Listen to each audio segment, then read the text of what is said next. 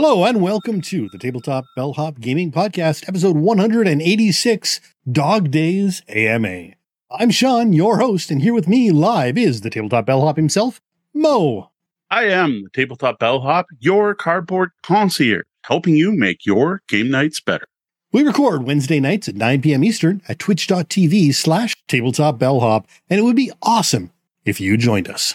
So I just got back to Windsor earlier today, like within half an hour of now, and after a bit of a break. So we're taking a little easier on ourselves tonight by hosting a live AMA and answering questions from our chat room live. After that Q&A segment, we do have a review of Point Salad from AEG, followed by our usual week in review, where we finish scenario 2 of The Ghost Betwixt, and while Deanna and I got in quite a few games while out of town. Welcome to the suggestion box. Here we highlight some of our interactions with you fine folk. Up first, a comment on Robotech on the tabletop video where we go through the history of all the Robotech games that have been and are out there. Bob Drummond comments, "Same as you, I bought the Palladium books just to read." And I am sure we are not the only ones. Despite what people thought of the rules for the Palladium system, and yes, I know there's fans out there, I'm not trying to bash them, they just weren't for me. Palladium and the Palladium as a company did a ton of work to expand the Robotech lore and to document it, and I've got to thank them for that. Thanks for the comment too, Bob. Next, a comment on our Ghost Betwixt unboxing from Chris Lundgren, who says, "This looks awesome. Thank you for sharing." Well, tune in later in our Bellhop's Tabletop segment to hear more about this modern dungeon crawler. Now, Chris also commented on our topic of low-cost and no-cost games to say thank you for sharing this video. I love basic fantasy RPG, and it's so worth it. It really is. Thanks for both those comments, Chris, actually. I got to say, for the price, basic fantasy really can't be. It's under $5 for a full softcover role-playing rulebook. This is a F20 game, so fantasy D20 based game that has very strong original D&D feel, but uses some of the modern 3.5 mechanics like every ascending armor class and always wanting to roll high. It is a really solid OSR system for a ridiculously low price, and the splat books are also just as cheap. Well, next, a quick comment on our Warhammer Fantasy Roleplay review from Martin Voss, who said, "I still don't have this. I should fix that." You should, Martin. Go for it. Just use one of our affiliate links. Thanks for the comment. Now, I've got one for Sean here because it's on our 8 Superheroes RPG article on the blog. Matthew H. Iskra writes, "Thanks for the list. There are some that I would indeed take a look at. Your take on Champions is quite true, and perhaps I should return to it." Well, thanks, Matthew. Champions certainly has a wealth of fans out there, and there's plenty of content for it, with 800 items on DriveThruRPG as for Champions right now. Well, let's wrap up with 2 comments on our Scythe review from some regular commenters. Okay. Starting off, Phil Hatfield writes, "I'm curious, how long was your longest game of Scythe ever?"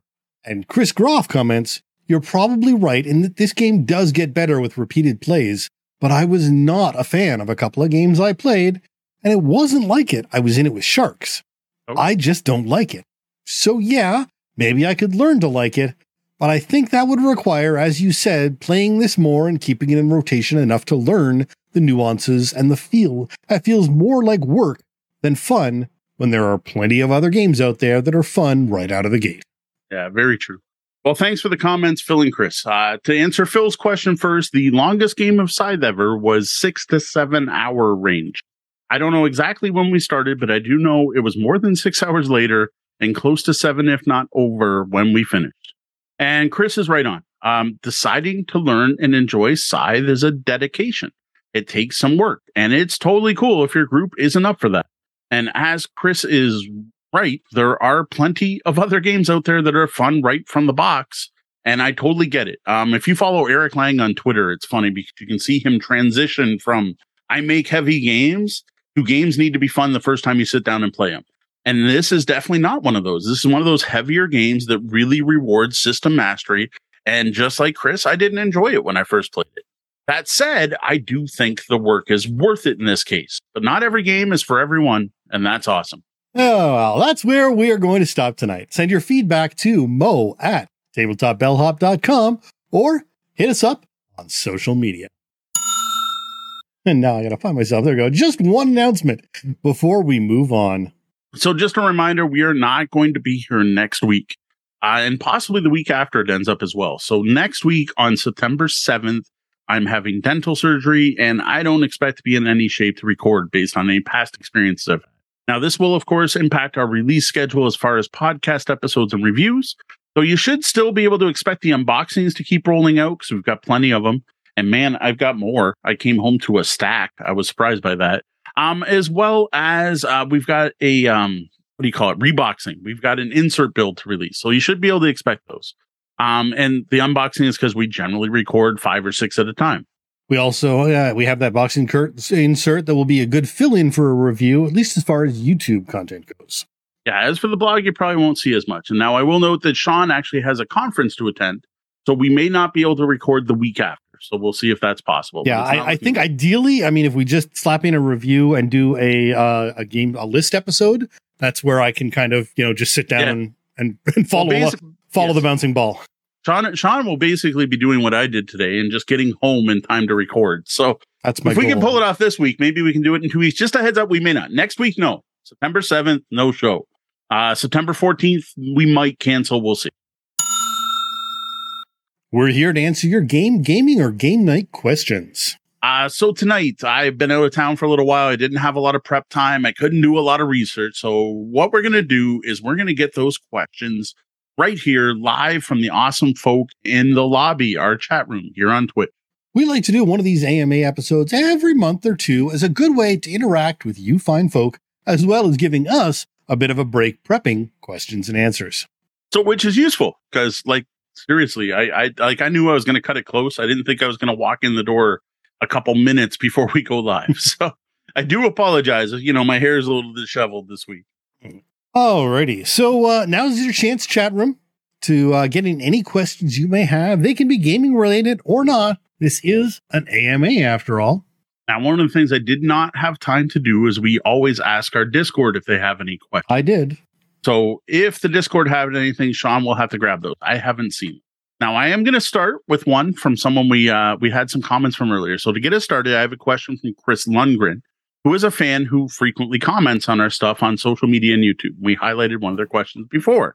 And it is, what is your favorite, if you have one, Star Trek board game or miniatures game? Have you and I actually played a Star Trek game together? At RPG, but never a board game, no. Actually, it says game. So honestly, we have played a Star Trek RPG. And I got to say, that's up there. That was really up there. That was one of the best RPG sections we ever had. So the game we are talking about is FASA, F-A-S-A, FASA Star Trek, the first edition. Not even the second edition, not the Star Trek 3 Starship Combat Simulator, but the first printing box set, which I bought off eBay, which is completely different than what I was going to say before Sean mentioned that. So FASA Star Trek was number one. I have no idea if you can find this. It's a D100 based fantasy role-playing game. Sorry, sci-fi role-playing game. Set in the 1E Star Trek that was published before Next Generation even existed. Now, there is a Next Generation source book for this that came out later. It very much was one of the first Life Path systems. So, people like to talk about Traveler's Life Path system. This had this. So, of course, you were going to Starfleet Academy, and you tried to see how far you got through the Academy, how many years you were in there, and you made all these little die rolls to see where you went. And what I loved about that game was its combat system that I assume at this point inspired XCOM. Because it was one of those systems that based on a couple of your stats, you got so many points to do things, but it was super tactical. So it was like turning 45 degrees was 0.5 points, and pulling your phaser was 3 points, and taking 2 steps forward was another set of points. So I have to say, probably my favorite Star Trek game is FASA Star Trek First Ed. Fair enough. Now, it did say board game or miniatures game. Miniatures game, I would have to say Starfleet Battles. I will admit, it's all because of nostalgia and fond memories and people geeking out about the game for years. So the first time I ever played Starfleet Battles was at a board game convention here in Windsor, Ontario, that was held at the University of Windsor, and I met some dude. This is where it gets creepy. I met some dude. I don't remember his name even. Big dude, and we were hanging out. We got along, and we hit it off. And he's like, "Come up to my room and play Star Trek with me." And he had, like, back then they rented out because it was in the summer. It was at the university. The dorms were rented out, so people could pay like $30 or whatever to stay overnight. And I went up and we played on the floor because the room was so small that there were 2 bunks and no table. And we were both laying on the beds, leaning over and moving chits. And I just remember it was like my ship versus his ship, and like spending 6 rounds figuring out where the missiles went.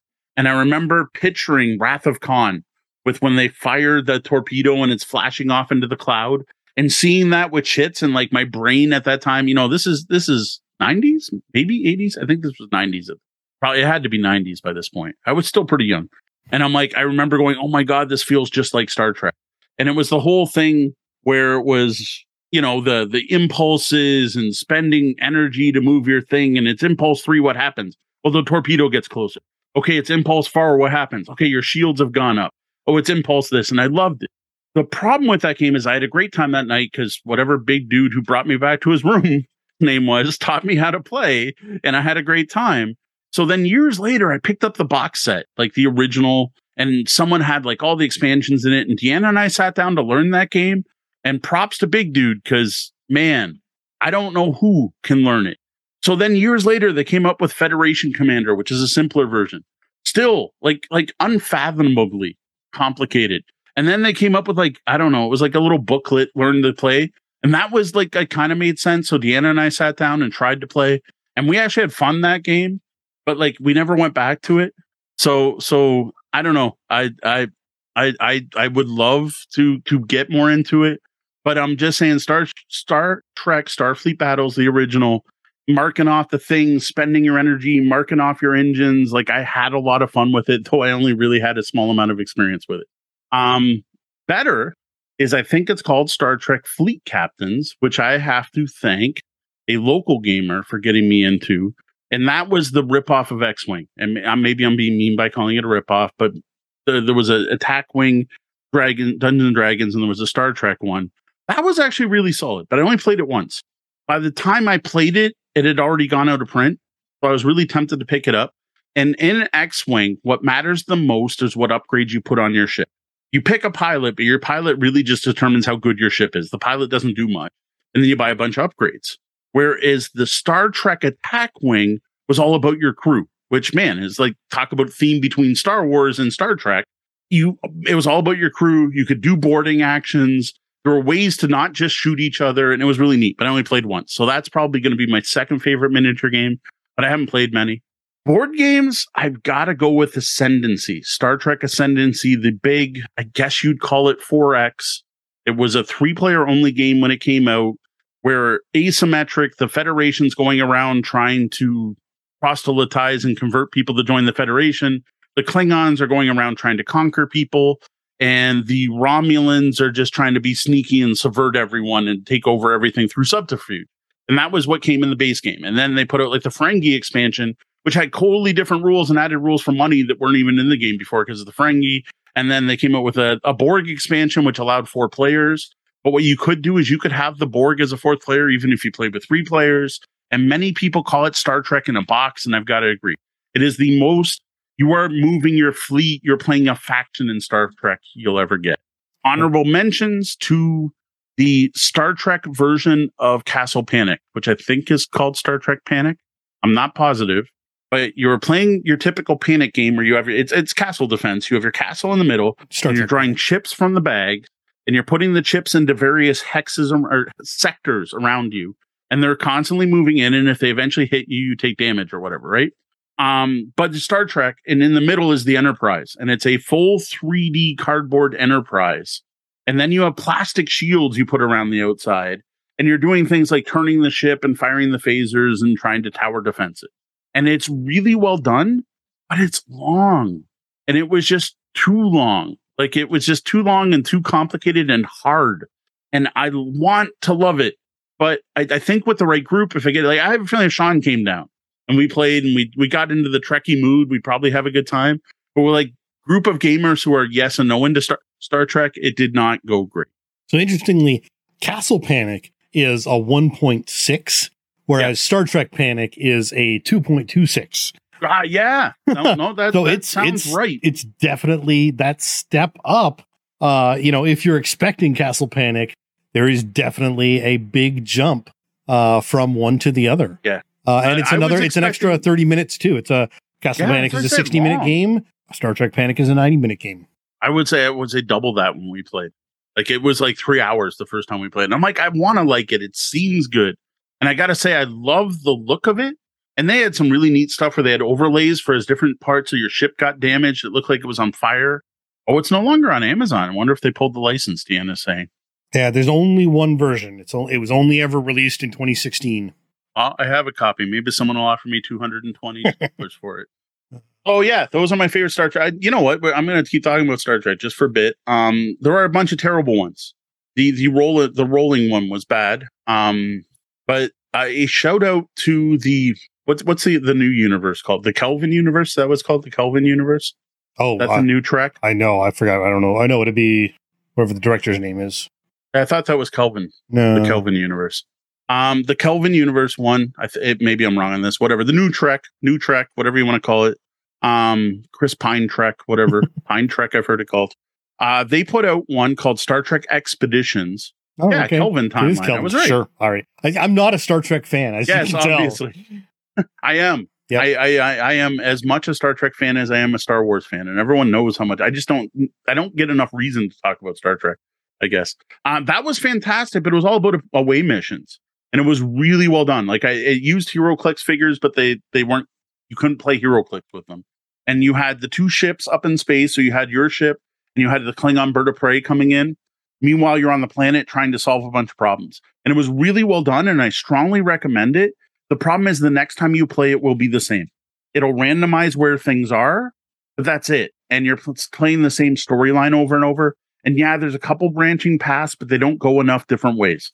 Really good game to pull out now and then. See, I'm as much as I am not a Star Trek or really Star Wars fan, I enjoy them as what they are, but I've always tended to be a hard science fiction. Yes. Whereas Star Wars and Star Trek are soft science fiction. I mean, arguably Star Wars isn't science fiction at all, and debated depending on how you want to argue it. But I just came across this Star Trek Frontiers, specifically Star Trek Frontiers with the Return of Khan expansion. Oh, I don't have that. Which brings it up to a 4.69 weight. Okay, so Star Trek Frontiers, I think, is a better Star Trek in a box than Ascendancy, but it's overly complicated, overly difficult, and the component quality is garbage. Like, it's so bad that it's annoying to play. The cards are so flimsy. You're playing it going, someone update this game, someone print a new version. I'm sorry for hacking the publisher on this one. Oh, it's just Mage Knight, right? Yeah, it's WizKids. Yeah. It's WizKids somehow has this license. So Danielle called out 5-Year Mission. That is the DICE one. I did not enjoy that one at all. I owned it and sold it. It was called 5-Year Mission, and the whole point was that the old crew can run into the new crew and you can play them both. But it was just a bad Yahtzee ripoff where you're trying to roll the set patterns on dice to complete missions. It didn't feel like Star Trek at all. Now, I am going to call out one that's now out of print, but everyone used to talk about is the Star Trek deck building game, which was generally one of the worst Star Trek, or one of the worst deck builders I ever played.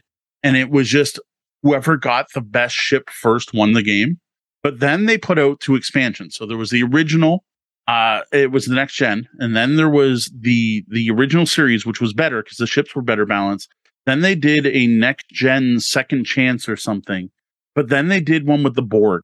And the Borg had a way to play co-op, and that was amazing. And it felt like Star Trek, and you were building a crew, and you were trading technology, and you were using your skills. And the whole thing was you were being assimilated, and those were the bad cards in your deck. And if you ever drew an entire hand of 5 assimilation cards, you were out of the game. You were assimilated. So it was all about mitigating that. That was fantastic. But the other versions were terrible. Yeah, it's 5-Year Mission's got a 6.5, which for a Star Trek game is pretty low. Oh, it's Like it's bad. You got to be a real fan. I think it's Knizia. Or no, it's not. It's David E. Witcher. Yeah. So I had to look that up. Mayfair, but it's a Mayfair. So It's a Mayfair Euro. No, it was funny because I'm like, oh, I'm going to throw this in. I won't have much to say. And I'm like, wait, I own a lot more Star Trek games than I'm thinking I own. And then, final shout out, because Deanna's favorite game, the original Star Trek, the trading card game from Decipher. That is the game Deanna collected over Magic. She loved it. We had a ton of fun with that game. It was neat. I may have actually played, you like borrowed one of your decks that one. or your dad's decks or something and then played that. I never collected it, but I think I did play that one. That was very thematic. Your deck, and again, it was you had 2 lines of planets. You were doing your own thing while still kind of interacting with the other player. All right, so there we got a nice SEO happy Star Trek game conversation. That could have been a full episode. I had no clue that could have been a full episode. That could have been a full episode. So starting off, our first question of the night from the chat room came from Eurogamer Girl, who asked, "What's a game you've played this year that you want to play more of?" All of them? Pretty close. Right now, that would be Aldabas. We're going to be talking about that more when we get into the weekend review. First experience with Aldabas, I dug it. Everyone else hated it. Second experience with Aldabas, I didn't hate it. I don't know. First experience, you weren't there. It was with Tori and Kat. Okay. Remember?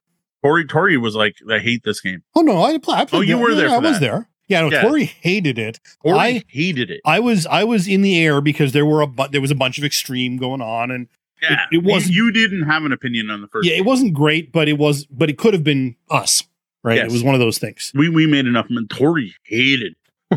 Like really, I have not had him have that negative reaction to a game in a long time. So then we played the second game. Oh, and Deanna hated it. Deanna's like, I hate that we have to review this because it means I have to play it 3 more times. And Sean loved it until we got to final scoring. Yeah, until it was determined that, oh, look, there is this huge runaway issue that we didn't catch. And is it a runaway issue because we missed it? Or is it a huge flaw in the game? Yeah. Which spoiler for later, so far it hasn't happened again. So far it hasn't happened at all. And we had a game where I totally went for that. And I had 10 banked and she had 3, but she still won. Okay. But there was more mitigation. There was, I know you have the ability to bank 3 coins, so I'm going to make sure you never have 3 coins to bank. Right. And that's what I thought was going to happen. And I've got to say the biggest thing with that game is Deanna has completely flip-flopped. After 3 games playing 2 players, she's like, no, I like this one. This is a good game. Yeah, I think I thought it had possibility, but there was a potentially glaring issue that concerned me after our second play. Which so far, we haven't played enough. We didn't play all that much this weekend. There was one night at one particular place we played a bunch of games in a row, and I still there's some dumb things in there though, like the why the upgraded components don't make sense. Yeah, the vault thing is just awkward. The fact I stole a component from another game to make this work better. There's issues, but I want to play more Aldabas because I want to deep dive. We haven't touched any of the new cards or anything like that, but that's more of a new game of mine. I'm hyped about still more so than game I tried for the first time this year that I want to play more of. Dune Imperium. Yes, Dune Imperium. We still haven't reviewed because I think I've only played it 3 times. Like I haven't even hit my usual. And I think 2 of those were with me. So yeah, I'm at like maybe 4 plays, 2 to 3 plays. And technically, there's a play. We're probably at 4, counting the 2-player game Deanna and I played that we really didn't enjoy. And I have no interest in doing again. Sign me up. Yeah. Love that game. So yeah, I want to play more Dune Imperium. That's a big one. Scythe. I'm worried Scythe that's going to disappear. It's like we've reviewed it now, right? The obligation's done, and I'm worried it's going to go on the shelf. I will admit, this weekend we were really tempted to pick up an expansion. So one of the expansions that exists called Scythe Encounters. And all it is more of the encounter deck, the deck where you go there and interesting things happen. You get interesting choices. It's just a bunch of those. So it would have been really easy to throw in because I'm sure Sean's not aware. Essex actually has a really solid board game store now. Bike store. Yeah, both. It's both. Yeah, I was surprised by that. Like we were literally at Shinkles Market and came out and went, what's that? And we walked across the street. Bikes and board games. Yes. So that's a big one. Other ones we played this year. I'd like to hear Deanna's answer on this too. You're welcome to jump in and chat. Mention something in chat. What about you, Sean? Besides Dune Imperium, Anachrony is another one. I finally got that's not that. New to me this year, but no, it's not. But it's new to me this year, and that's definitely something on the list. I need to play Anachrony more and actually use expansion content. Well, yeah, exactly. I mean, I have this giant box from massive Kickstarter. box, and we just dabbled with the basic content. And there's all these other trays and things that we never even touched. And there's so much. There is a ton. There was stuff when we were repacking it into the Kickstarter box that was still in shrink. And I'm like, do I take it out? I'm like, I guess I take it out because it'll fit better. Yeah. Eurogamer Girl is saying that Dune Imperium is better with the expansion. And I've heard that. And the second expansion is going to fix a couple more things. And to be fair, we just haven't played it enough to find things needing fixing. True. I want the expansions because I want more content, and I want some of the other groups that are coming from them. But as far as expansions, goes, Ix is just the coolest thing in Dune, in my opinion. That is the part of the Butlerian Jihad and Ix were the two parts that I wanted expanded on. Except then, dude's son expanded on the Butlerian Jihad, and it was kind of like the Clone Wars and Star Wars, and I was like, what's happening? Why? Oh yeah, so we agree with that. The 2-player experience wasn't great. No, no, not at all. We did not enjoy that. Yeah, so absolutely, 2-player for Dune Imperium was not ideal. I will not do that again unless the expansion changes it some way. And that's one of those I'm like, you almost shouldn't have put that on the box. So Deanna's saying Arnak, assuming it was new to her this year. See, Arnak, I'm getting my fix by playing on Board Game Arena. I'm not having a big urge to take out the physical game and get it down and get it played because we play often enough on Board Game Arena. Right. Oh, there you go. The expansion's fixed 2-player. So that's intriguing. What else have I played? You know what? Here, again, it's an AMA, so I haven't done research. Let me very quickly bring up my Board Game Geek, what I played this year, and see if I can find any more. You got other ones? Not Arnak? Yeah, what else? Anachrony. I can see all of a sudden Dune Imperium Immortality. Now the community is saying best 2 to 4. Oh, wow. Okay. So that's a big change. I guess there was a big announcement today. Disney's getting into the CCG collectible card game market, eh? Oh, I didn't even see that. Disney Lorcana trading card game. Oh, or maybe I saw something about it, but I didn't. New announcement. Yeah. We barely have been online, honestly. Like I've tried to avoid being online. Right. Buy game, date range. Honestly, I know it's not a great game, but as a way to get your daughters to the table more, I would be happy to play a couple more games of Villainous, which is new to me this year. My daughter will happily do exactly. I know your daughter loves it. I don't know. I only had the one experience with it, so I don't know. I would need to try more.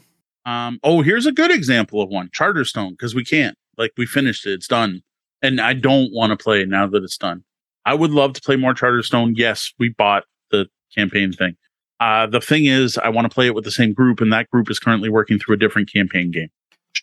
Terror Below is another one I would love to give another try. I don't think our first experience was the best experience for that game. It was too late at night. I think it could have been a much better game than it turned out being.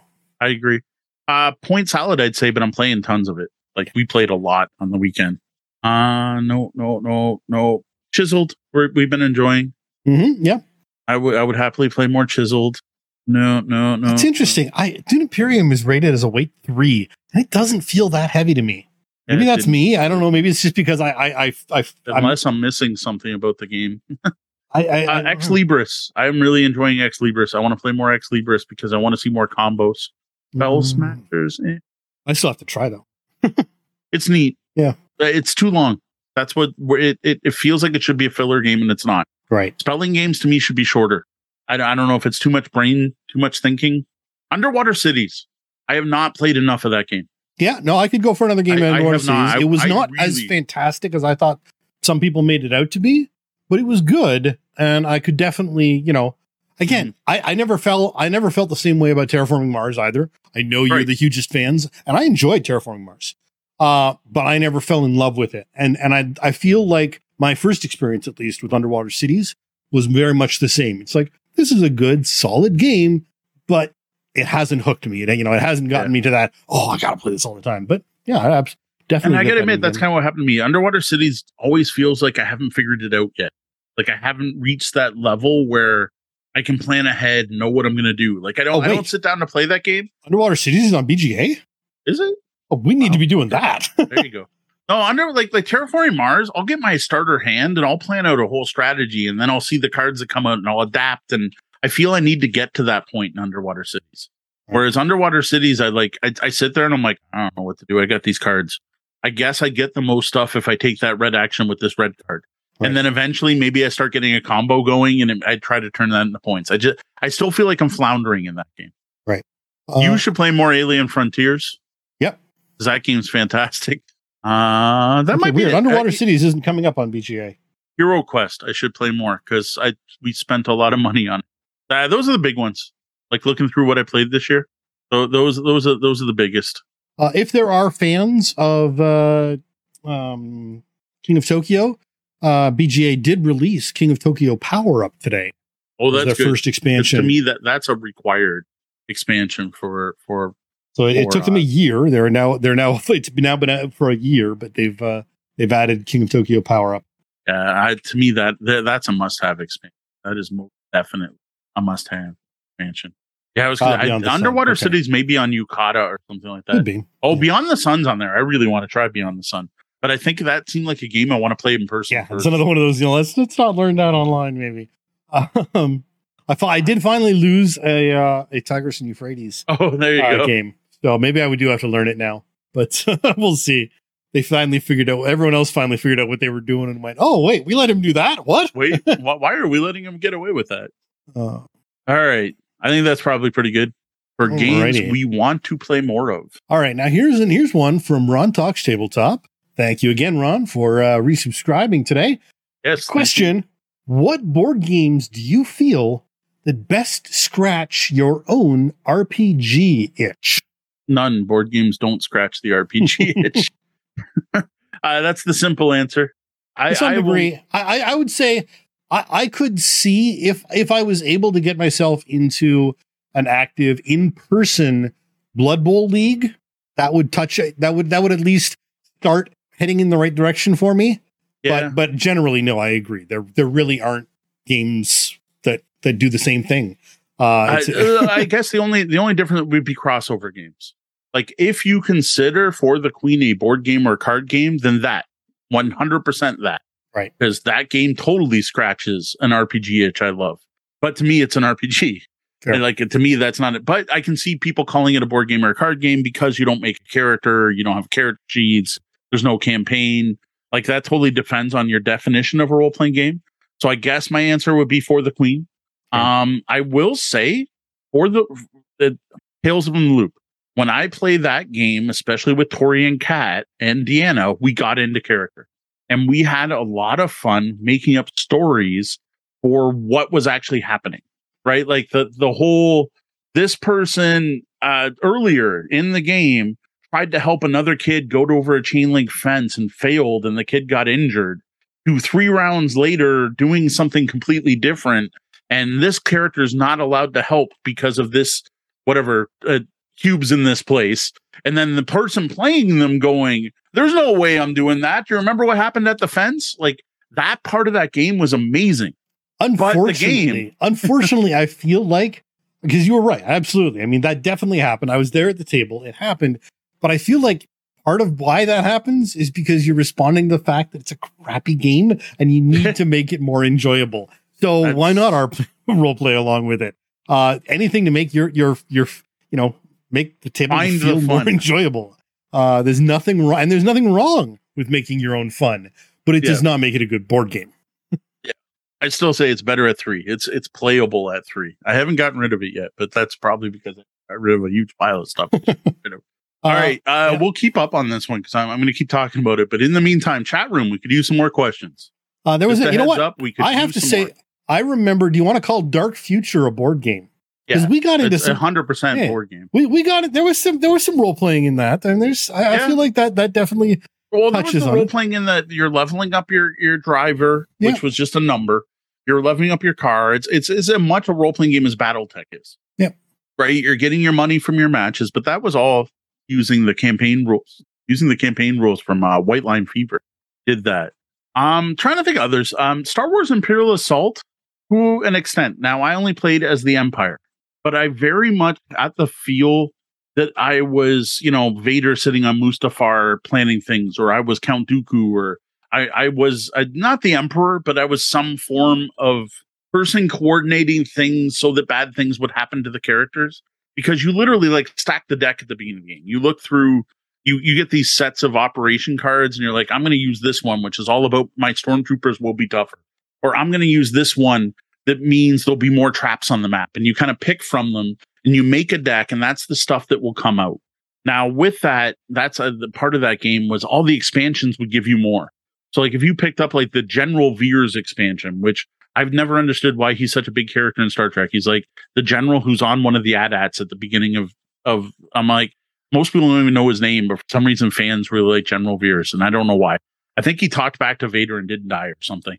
But anyway, you get the General Veers expansion, and it comes with rules to play him as skirmish, and it gives him a card that you can buy him during the game, but it gives you a whole new one of these plots that you can use. And I'm probably using the wrong names because I haven't played Imperial Assault in more than 5 years.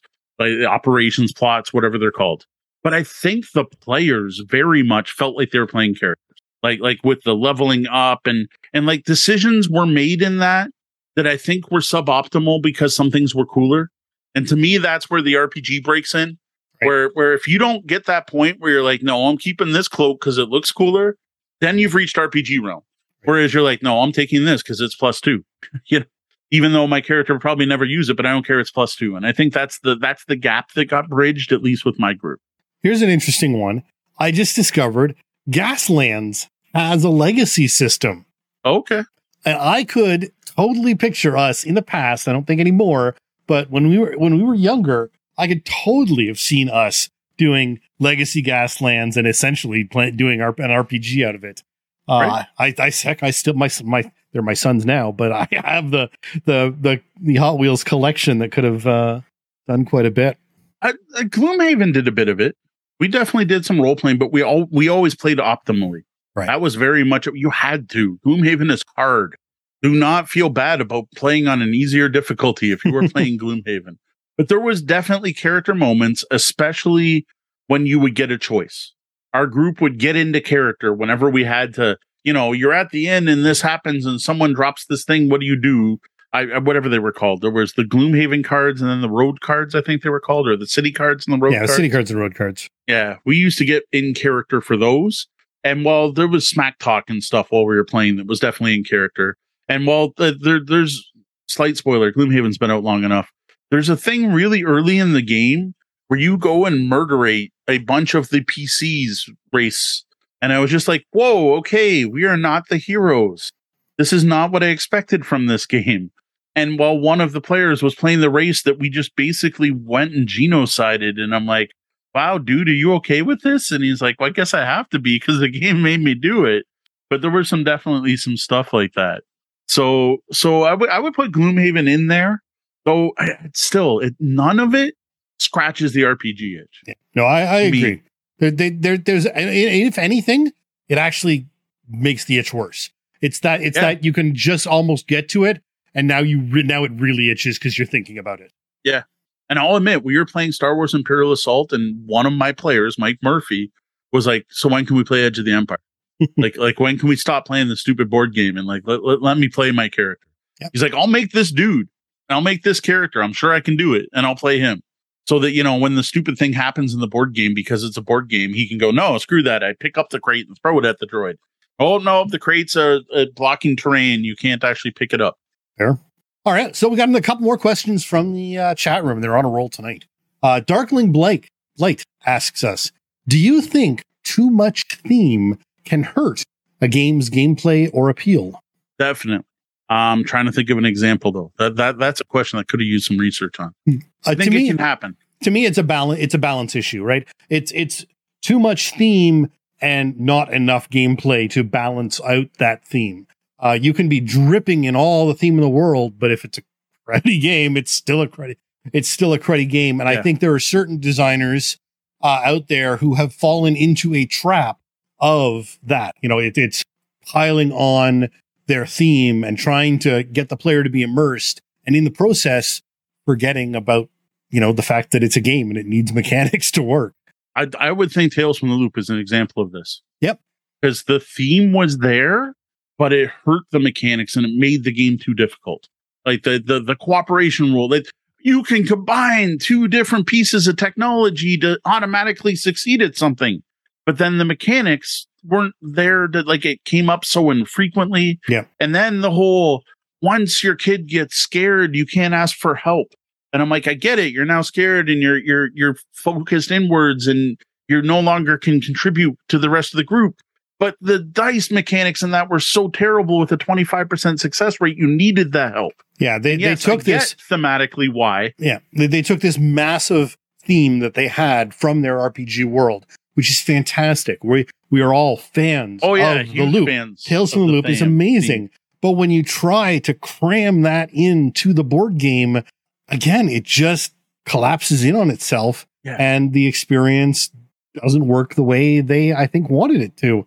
And that's a shame because, again, we do love the theme, and it kind of broke the game. I think if you'd taken a little bit of that theme away and helped focus the mechanics on the game and then, dusted the theme over top of it, it probably would have made a better game than what they got, which is unfortunate. Like in that game, like one of the house rules that's just great is whenever you take damage, put the cube where you want. And even just doing that makes it mechanically better. Because even there were just so many little things in that. The hacking, the entire hacking system. I'm like, you're trying to make this awesome, epic, thematic battle, and it's just frustrating. Yeah. And Eurogamer Girl has a great point in the chat room. Too much theme in rule books can make it hard to learn. Absolutely. Yes. And this goes back to a great Twitter post that we talked about, I think on Sunday, where there were certain designers going on and talking about how long your rule book should be. And, 8 pages, single spaced with lots of big pictures is about the limit for a, easy to learn board, a for accessible, that appeals to the mass market, an accessible board game. And as soon as you start draping all this theme and background in, especially in amongst the rules, it becomes problematic. If you want to add in a thematic rule book, or, you teach the game and then you've got pages at the end, or you've got a couple of pages at the beginning that set up the theme for you before you teach the game, that's one thing. But it's when you start mixing and mingling the theme. And I think the Ghost Betwixt has made some of that mistake. And that's part of why the 3 rule books and confusions and things have happened. If one of those rule books was just the story and the other books were how to play the game. Oh, the absolute worst was there was a book that was supposed to be how to learn the game, but all it did was reference the other 2 books. Yeah. That was actually terrible. That was actually a horrible one. I'm trying to think of other example. It's definitely a thing. Whenever you get a thing and you're like, well, that's dumb. And they're like, oh, but it fits the theme. I know that happens. I'm just not thinking of any actual examples in front of me right now. What I will say is that I love when the theme matches the mechanics. That's different. Absolutely. But there are definitely examples. Aquilin, there's a perfect example. That should have been abstract shapes, because why are groups of the same color different fish gathering? Why is this turtle hanging out with this fish, hanging out with this octopus, and that's worth points? And I'm like, at least the fish school, but turtles might gather together. But it just made no sense. And I'm like, why does this even have an underwater theme? They liked their artwork, I guess. It just didn't make any sense whatsoever why this game had this theme. And I'm like, if it was one player, yes, you want to group the same type of animal together. Okay.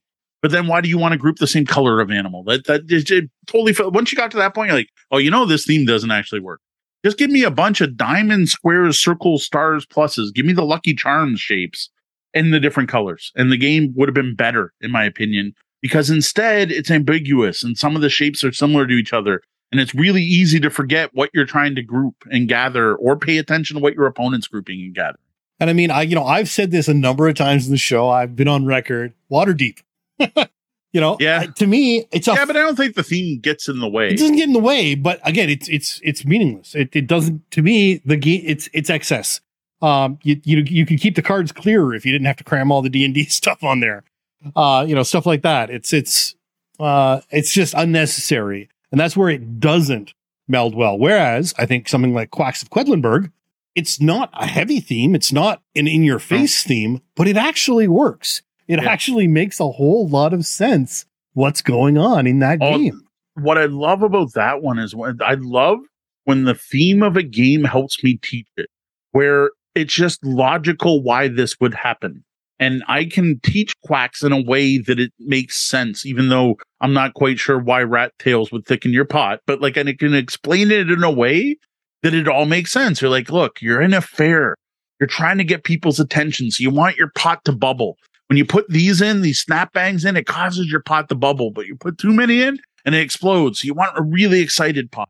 And you want to put in more ingredients. So you don't want to put in one. You want to put 2s or 4s in because they take up more space, which means they move further. And I can like just totally explain it. And then I'm like, okay, now after the first round's done, you notice this guy's way ahead. Everyone's paying attention to their pot. What can you do to try to get people's attention? Well, you start sneaking in rat tails.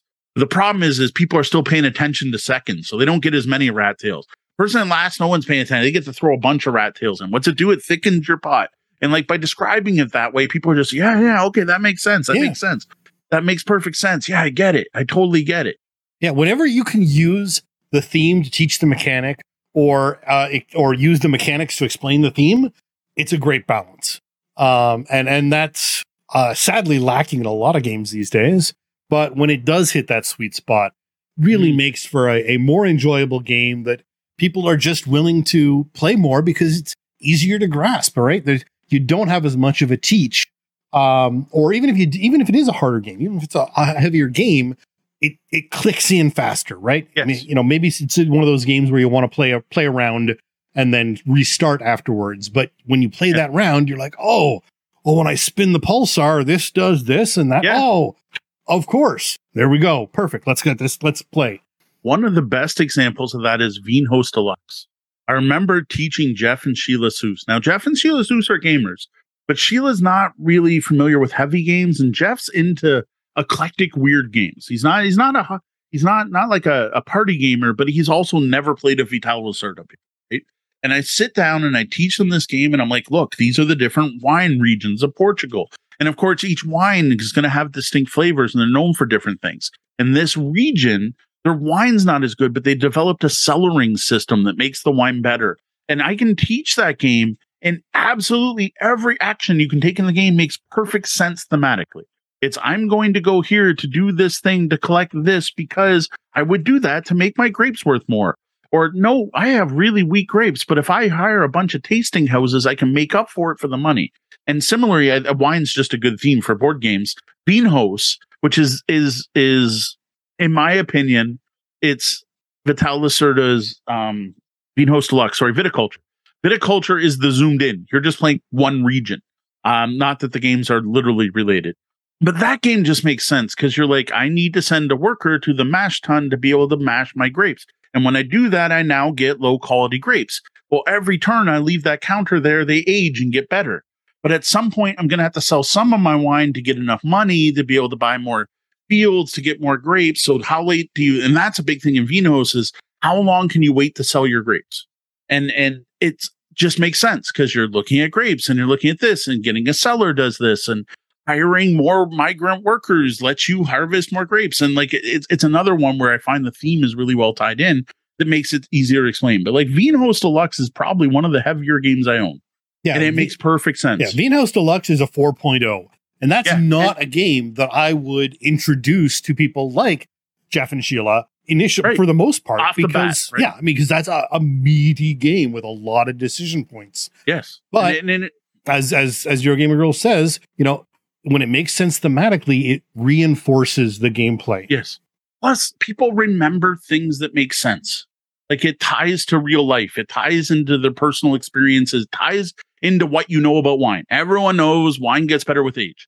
If there's a mechanic and you go, well, the wine ages. You're like, well, of course the wine ages. Everyone knows wine ages. Oh, if I sell cheese at my winery, more people will come. Well, yes, because people sell cheese at wineries. If it was like, if I sell spinach at my winery, more people will come. You're like, well, what? What, spinach? Really? Right. Yeah. Technically, I think we've already answered the next question in a way. Yeah, I think so. We kind of moved in without me actually trying to do that. So Eurogamer Girl had actually asked, what's your favorite theme and mechanic combo?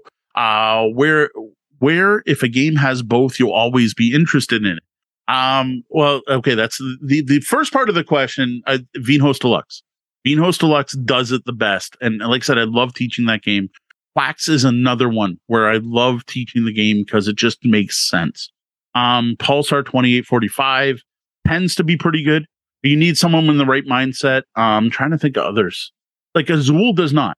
I can't teach Azul quickly. I can mechanically tell you how it works. One of the things I find, and this isn't really a theme or mechanic, as it sort of falls under mechanic, is the iconography.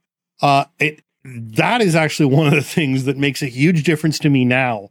And the more I play games with great iconography, the more, even if it's not going to be a heavy sci-fi game, I may be interested in playing it because it leaves a better experience for the play. Because again, it just makes sense.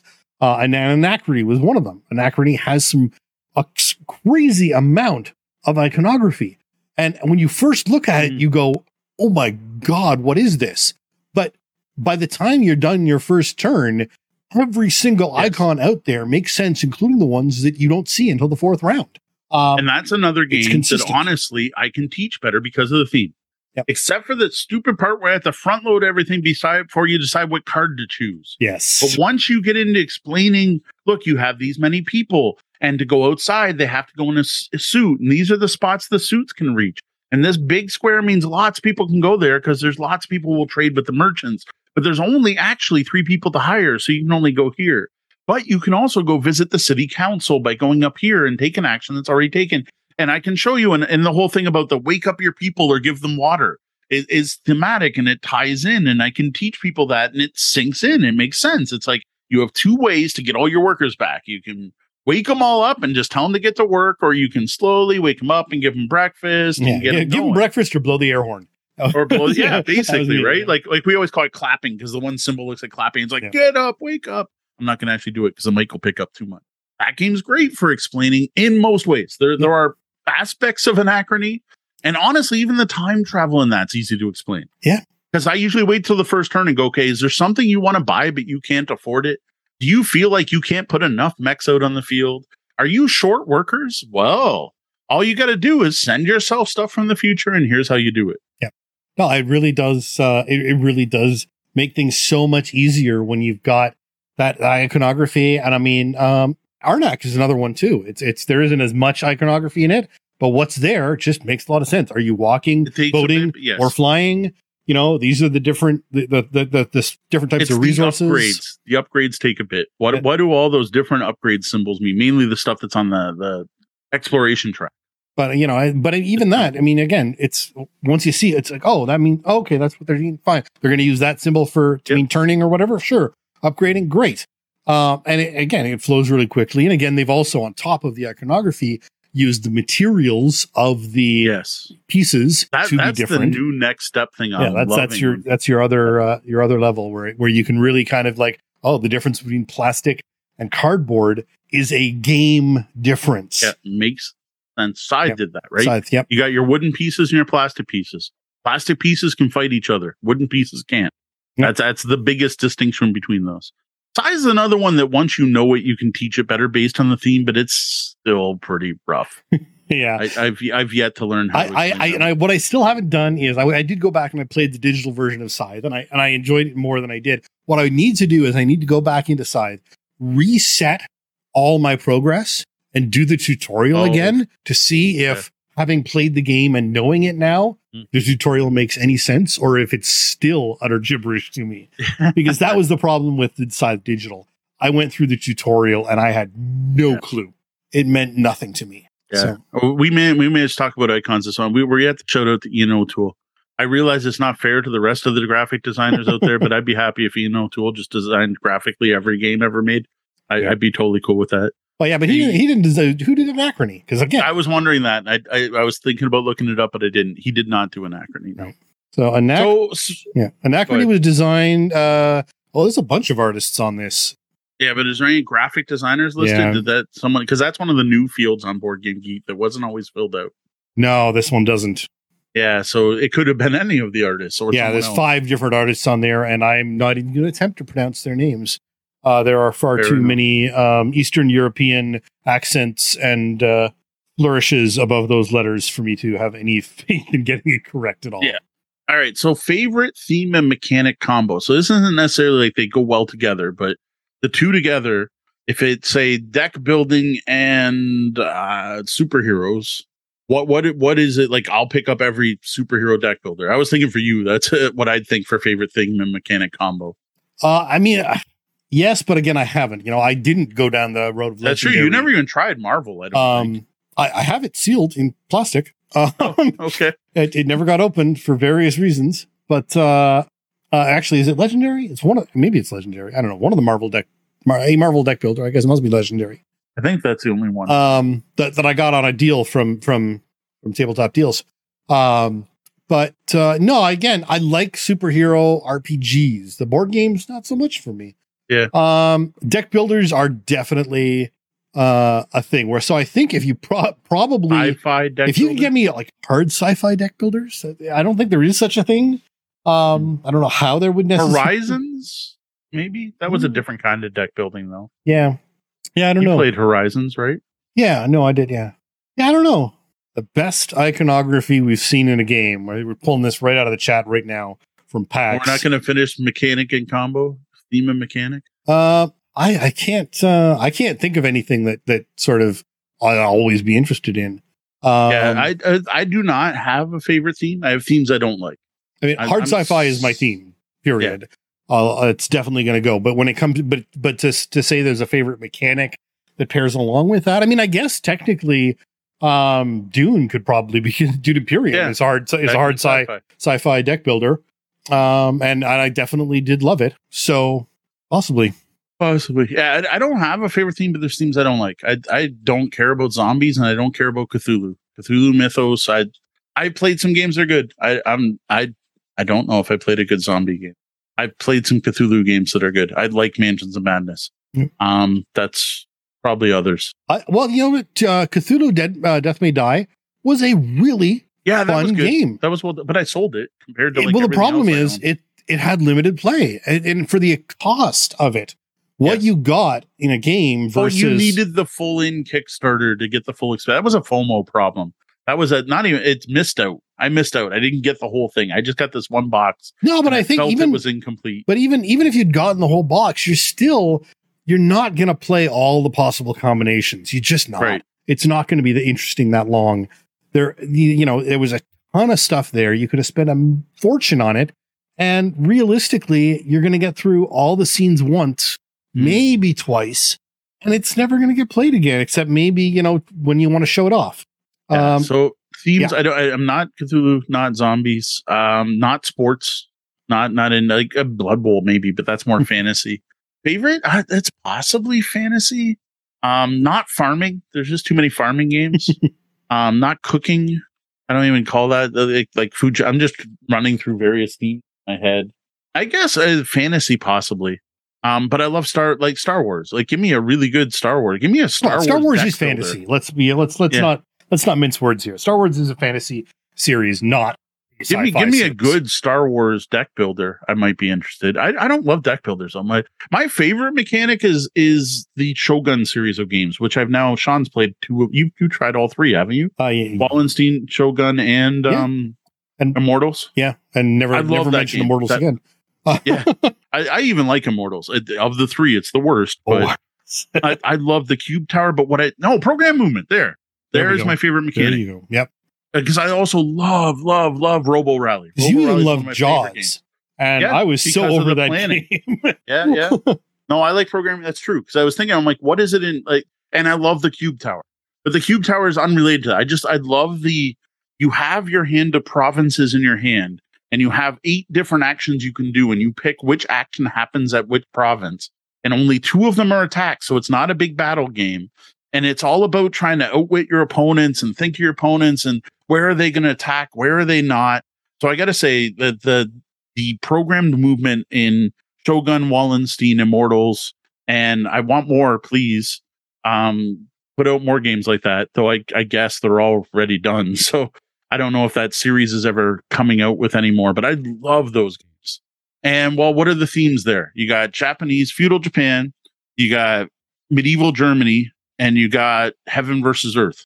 Heaven versus earth, I wanted more. I wanted something different than what you got. It was just too back and forth. It was like everyone called it a knife fight in a phone booth, but I'm like, it's a knife fight in a phone booth in a blizzard. Cause like it just, yay, you killed all my troops, but then they come back and they kill all your troops. And then his troops come out of nowhere because they were off on the side of the board and he played the right card and it was too chaotic. I prefer strategy games. Tactics is nice, but I like some strategy too. Yeah. So yeah, I really like that series. So yeah, mechanics, and I love Robo Rally. Robo Rally, there's a game I should play again. It's probably been 10 years. Not the new version, the old classic Richard Garfield before he got famous making magic, Robo Rally. Yes, I know, don't put out 80 boards, stick to one or two back and forth, a little zigzagging. I love that. See, and that's one thing I need to play. I have played the new version. I never played the new old versions. Someone brought the new version and we played it upstairs on one New Year's. Right. But I've never actually played the old version. So, geez, Deanna mentioned it there. Aventuria for games I want to play more of. Yeah, but have you even played that this year? I was kind of discounting that because I don't think you've actually played that this year. I might not even have played this year. But yeah, so Eurogamer Girl was saying fantasy deck building co-op. And so that's where Aventuria came up is, well, have you? Okay, but that's the deck building. That's deck construction where you're building your deck before you play. You're not improving a deck or during play. See, I to be honest, I do miss some deck construction. The problem is most deck construction turns out to be Magic, which is just a money pit, which I have no interest in ever getting into again. Well, Aventuria is one of those. If I played it enough, I might get into it. We've only ever played with just set decks. But even with set decks, there is the thing where you get treasure at the end. Right. And you always have a 30-card deck. So when you add in your treasure, you have to take something out. So there's that aspect. But yeah, it's totally deck construction. It's sit down before you play, sit and play, build your deck, and then play it. Yeah, no. And what I miss, and again, it wasn't a great game, but I enjoyed it, was Vampire, the card game, like the old Vampire deck building game that we had. That's was back in a way. It wasn't a great game, but there was something about that particular deck construction game that was hitting a mark for me. Even more than the big thing with that one was multiple players. It wasn't a 1 versus 2. It was political. It was, you wanted 3 to 5 to, I think you could play like 8 players together playing that one. It was ridiculous. And there was voting and there was some neat stuff. I made an unbeatable deck in it that seemed broken. That was again, it wasn't a great game, but there was something about some of the mechanics and the way that game played. And it wasn't as much of a, you need to have the rare card that you have to maybe get. It was easy enough at the time to get more or less all the cards and just build whatever decks you wanted. Yeah. And that was another enjoyable part. If you can get the set of cards and just choose from, way more cards than you're allowed in a deck to build that one small deck, but everyone has the same cards to choose from, then it's fun. All right. I think we'll do one more. I don't know what time we actually got it started, but it's almost 10:30. So Pax is asking, what's the best iconography you've seen in a game? And I'm running it through my head. I'm sure most of Tool games, but I know there's a perfect example and I'm not. Well, a lot of people have definitely necessarily called it out as the best, but brought up Race for the Galaxy. No, that's not the best. That's one of the worst. The icons don't even make sense for what you're trying to do. Like, they're not tied to the actions.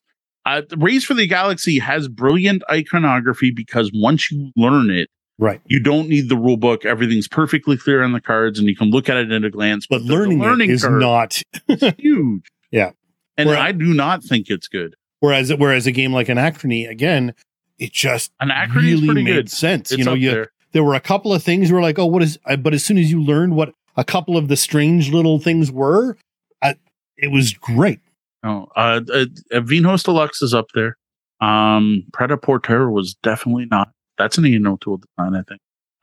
I just feel like there's a perfect answer here, and I'm forgetting it. Yeah, and there was something. I remember something being out on the table and going, "Oh my God, the iconography on this game is perfect." I can clearly sitting back what everything is and how clear it can be. Point salad. I don't know if that's really iconography. I don't know if I call that iconography. It's literal representation. They're icons, but they're not reminding you of actions or where to place them. Queen Salad does work really well. You basically, the rule book doesn't even have much on it. It is slick. Yeah. Which, and I might remember laying out this game and going, Bastille from Queen Games. Bastille's iconography was fantastic once you knew how to play. They were huge. They were big. It was easy to see. Like, clearly showed you put 2 cubes back in a bag and pull cubes out and do this. Of all games, like that was a hidden gem from us when we brought that back from Origins 2019. I think we brought that back. But yes, playing Bastille was just like beautiful iconography. Like just big, bold, clear. The board was numbered 1 through 10. It was really clear what order to do things. There was a track on the side that summarized how scoring worked that was there for the whole game. You knew when you got in the end, you were going to go through these steps, and it showed you there was a clear break in the middle of that game where things changed. That was fantastic. But yeah, that's the game I was thinking of. I remember the first time I set it up and played it and taught it, and I was just like, wow, the iconography in this is fantastic. Like, it's one of those where if I had totally forgot how to teach someone, if I forgot a section of the board, someone would be like, oh, does this mean this? And they get it right. And that's where it was great. One game that I see mentioned a lot, and while Mo doesn't tend to do online research, I do, is Yokohama. Yeah. Yokohama has I've got that one. It's pretty good. A lot of icons and generally pretty clear. And a lot of people are mentioning the Gallerist Lisboa as well. Yeah, I don't. Those are 2 different games. Those are both Ian O'Toole and Vital Lacerda games, the Gallerist and Lisboa. Right. Which I have not played either. And I see Terra Mystica mentioned here, but I don't know. I don't feel like that's super awesome. I don't agree. If there was a better way to explain the point bowls, the power bowls, then maybe. And I guess when you lift the things off, the symbols are pretty good. Okay. One that's mentioned as just okay iconography is Great Western Trail. Yeah. That fits. It's, that's one where I definitely have to reference the book. So Snail Runs is totally agreeing on Bastille. Literally said, iconography was great. Someone who was playing for the first time with experienced players was fantastic. I didn't have to ask. I could just glance and get what I had to do.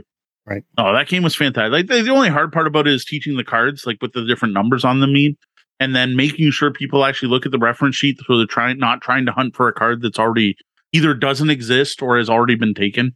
Like, there were aspects of that game that weren't easy to learn, and it's not the best game out there, but for iconography, it's probably the best game I've ever played. And I don't think you're ever going to find anyone else out there shouting out Bastille by Queen Games, but hey, we dig it. There we go. Good night, Pax. And one game that I agree with, although I haven't played it physically, so I hesitate to jump on the bandwagon. I'm waiting for my One Deck Galaxy to show up, but One Deck Dungeon is really straightforward. It's like agility and a dice symbol. It's like, it's basic, but that's what it needs. Right. They could have gone somewhere more complex with it, but try to combine things together, and they didn't. They just, here's your stat, here's your die, picture of a die. Here's your, a spell, picture of a die. It's all straightforward and makes it really easy to play. No one I remember is one I brought up to your place where we hadn't hung out in a long time, and I shot you a board game, was Zularedo. Remember that one where you were building the zoo and you were putting the animals in, and you had the cool. I don't know what you call them. At the time, they seemed cool. They were really abstract cars with lines on them. You're gonna get Sean upset, Eurogame Girl. Zularedo definitely just made sense. Had the male and female animals, and at the end of the round they duplicate and where to place them, and the board had little reminders on how the pen scored and stuff like that. I remember that one being really solid. It's not the iconography in Card Kingdoms of Valeria. It's the grammar. It's the iconography on those specific cards. It's the grammar. I don't know. That's still the iconography. It's where the commas are with the icons. Yeah, No, I cannot agree with the Duke. What is it? The Dukes? Is it, or is it? No, the scoring cards of Kingdoms of Valeria. I would take strong exception to. Everything else, absolutely, except the scoring cards. Yeah. Now, what's another one? Space Base. Space Base is people get that right away. Although some of those power cube things. That's the cubes. That's not iconography. That's just the power cubes and the text that goes with. Those don't have symbols. Those just have text for what they do when you spend your cubes. Yeah. The Dukes. Yeah, it's the Dukes. The Dukes. So there we go. The Dukes, we sat down with the designer, and the designer literally said, people tend to get this wrong. This is how this really works. It's so we knew how it got works. It wrong because you wrote it wrong. Yes. Yeah, the way they worded it's sets of ingredients, but you just basically add them all up and divide by 2 or 3 or whatever it is. Yeah. You don't have to have actual sets of 3 of a kind, 3 of a kind, 3 of a kind, 3 of a kind. Yeah. That is the grammar in that particular one. Yeah, and it has frustrated me every time, because every time I sit down, I think I get this wrong. I must do it this way, and I've done it wrong. You do it the wrong way every time. All right, I think we're probably good for tonight. We've got a lot of topics there. What did we even cover? We had Star Trek games. We talked about iconography, games we want to play more of. Games that scratch RPG itches. Too much theme. Not even just too much. We just kind of talked theme about and then theme and mechanics. Themes and mechanics and iconography. Oh, Deanna threatened a question. We'll do one more, I guess. I said it at 10:30. I was going to call it. Yeah. I honestly, here's sausage making. The more questions we answer, the harder it gets to promote the individual episode and SEO it, because it's too much stuff in one episode and no one can find it. It's silly, but it's we also have a character limit on our YouTube. On the YouTube and on the notes. Like of all things, we tend to do 3 to 5 questions every AMA. What was awesome tonight is we didn't have to make up any. Absolutely. I didn't have to go on Twitter and grab some question or a question the Dice Tower was asked. We're all good. All right. Well, that is it for our Dog Days AMA. Thank you so much for your questions tonight, lobbyists. And remember, we're here to answer your game and game night questions most weeks. You don't have to be here for an AMA. You can send your questions to questions@tabletopbellhop.com. You could go to tabletopbellhop.com and click at the top of the page, the little spot that says Ask the Bellhop. Or you can just hit me up on social media. Just say, tag me on Twitter and say, hey, Mo, I got a question for you. That works too. Welcome to our review of Point Salad, one of the easiest to learn games I've ever played. So no disclosure here. I picked this one up at a cute little corner bookshop up in Campbellford, Ontario, while on vacation earlier this year. Now, despite being an easy to learn game, it took 3 designers and developers to nail down how Point Salad works. They are Molly Johnson, Robert Melvin, and Sean Stankiewicz. Artwork comes from Dylan Magny, with some design artwork from Sean Stankiewicz as well, who was one of the designers. You can find Point Salad under 16 different names in even more countries. This is actually a Korean game originally. But what we're looking at is the North American version, which was published by AEG Alderac Entertainment Group in 2019. Now, Point Salad is a 2 to 6 player card game that plays in a quick 15 to 30 minutes, depending on the player count and the AP of players.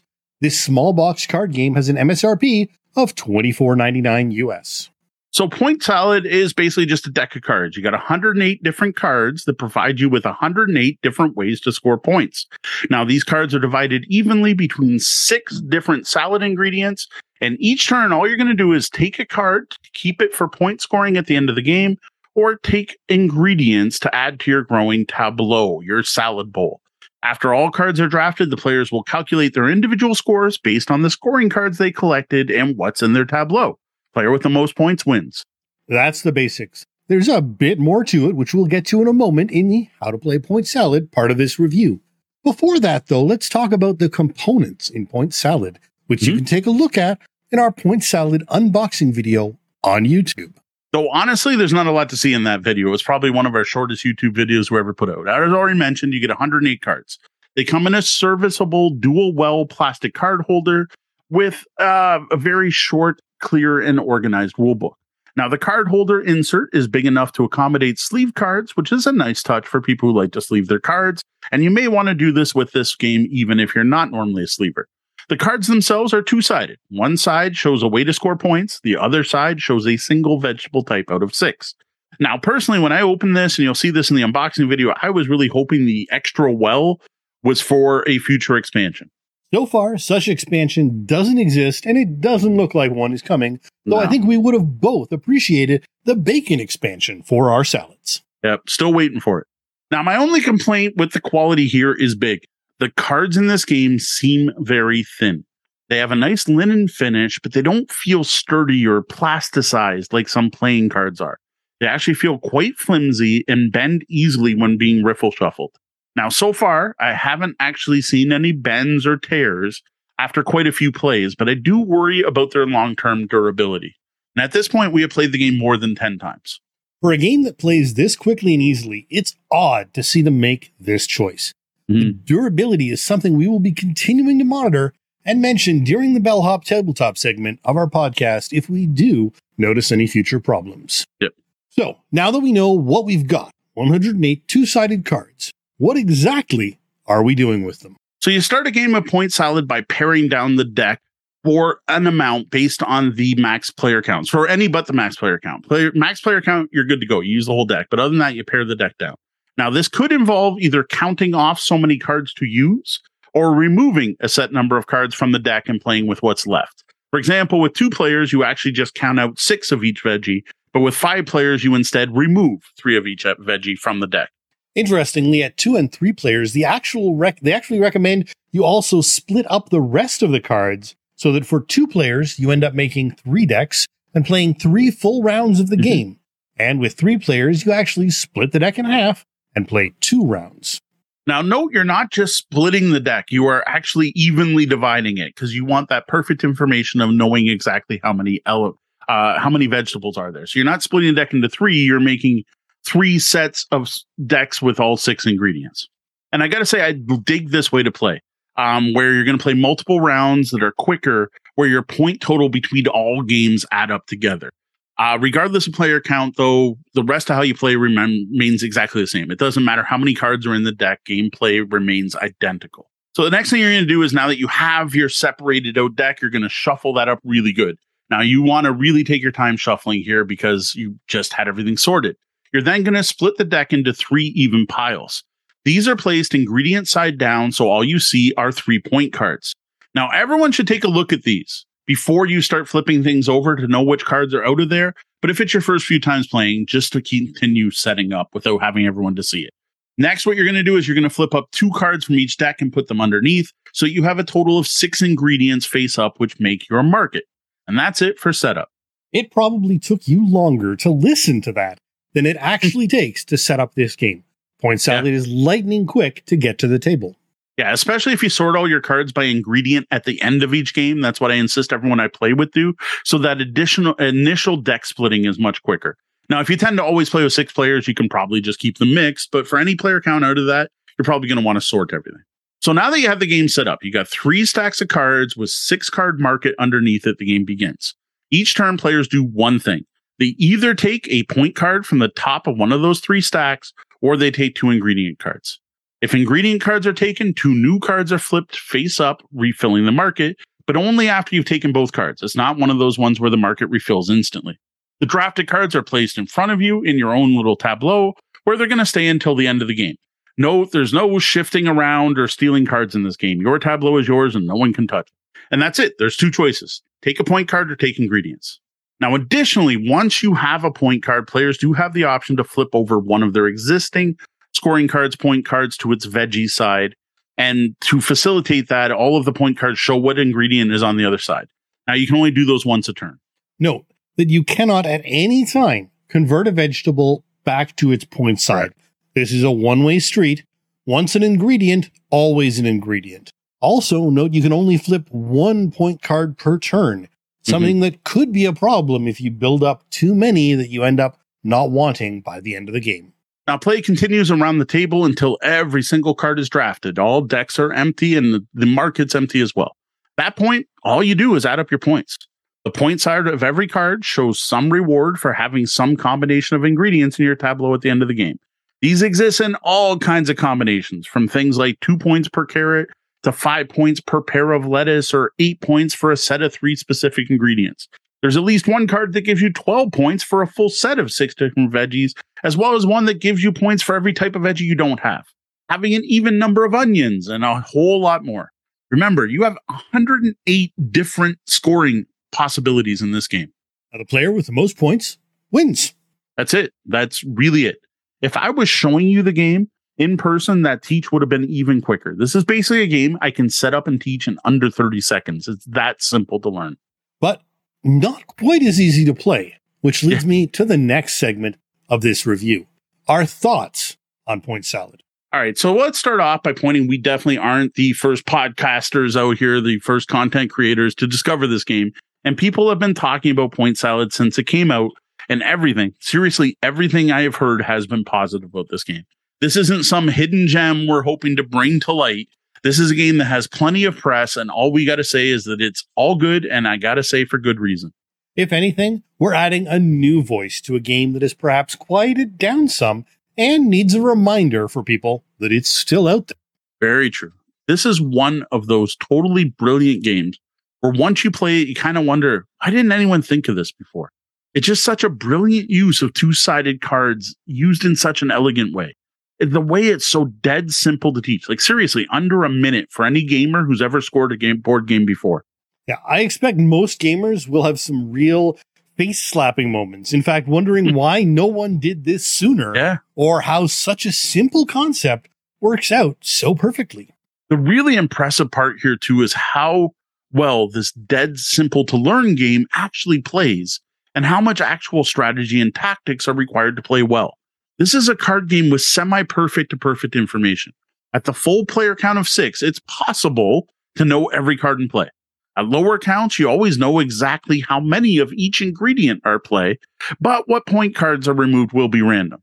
Once you get down to 2 and 3 players, you're back to that near perfect information because you're going to play with multiple decks that we mentioned earlier. Yeah, now most talking about perfect information, and that is knowing every card that's in the deck before things start. Right. While often perfect information means low randomness, that's not the case here. Despite knowing exactly what's in the deck may not help you at all, as you don't know the order the point cards or ingredients will come up, and it's very common that multiple point cards get flipped over in a single round, never to enter play as points again. Yeah, it's very true.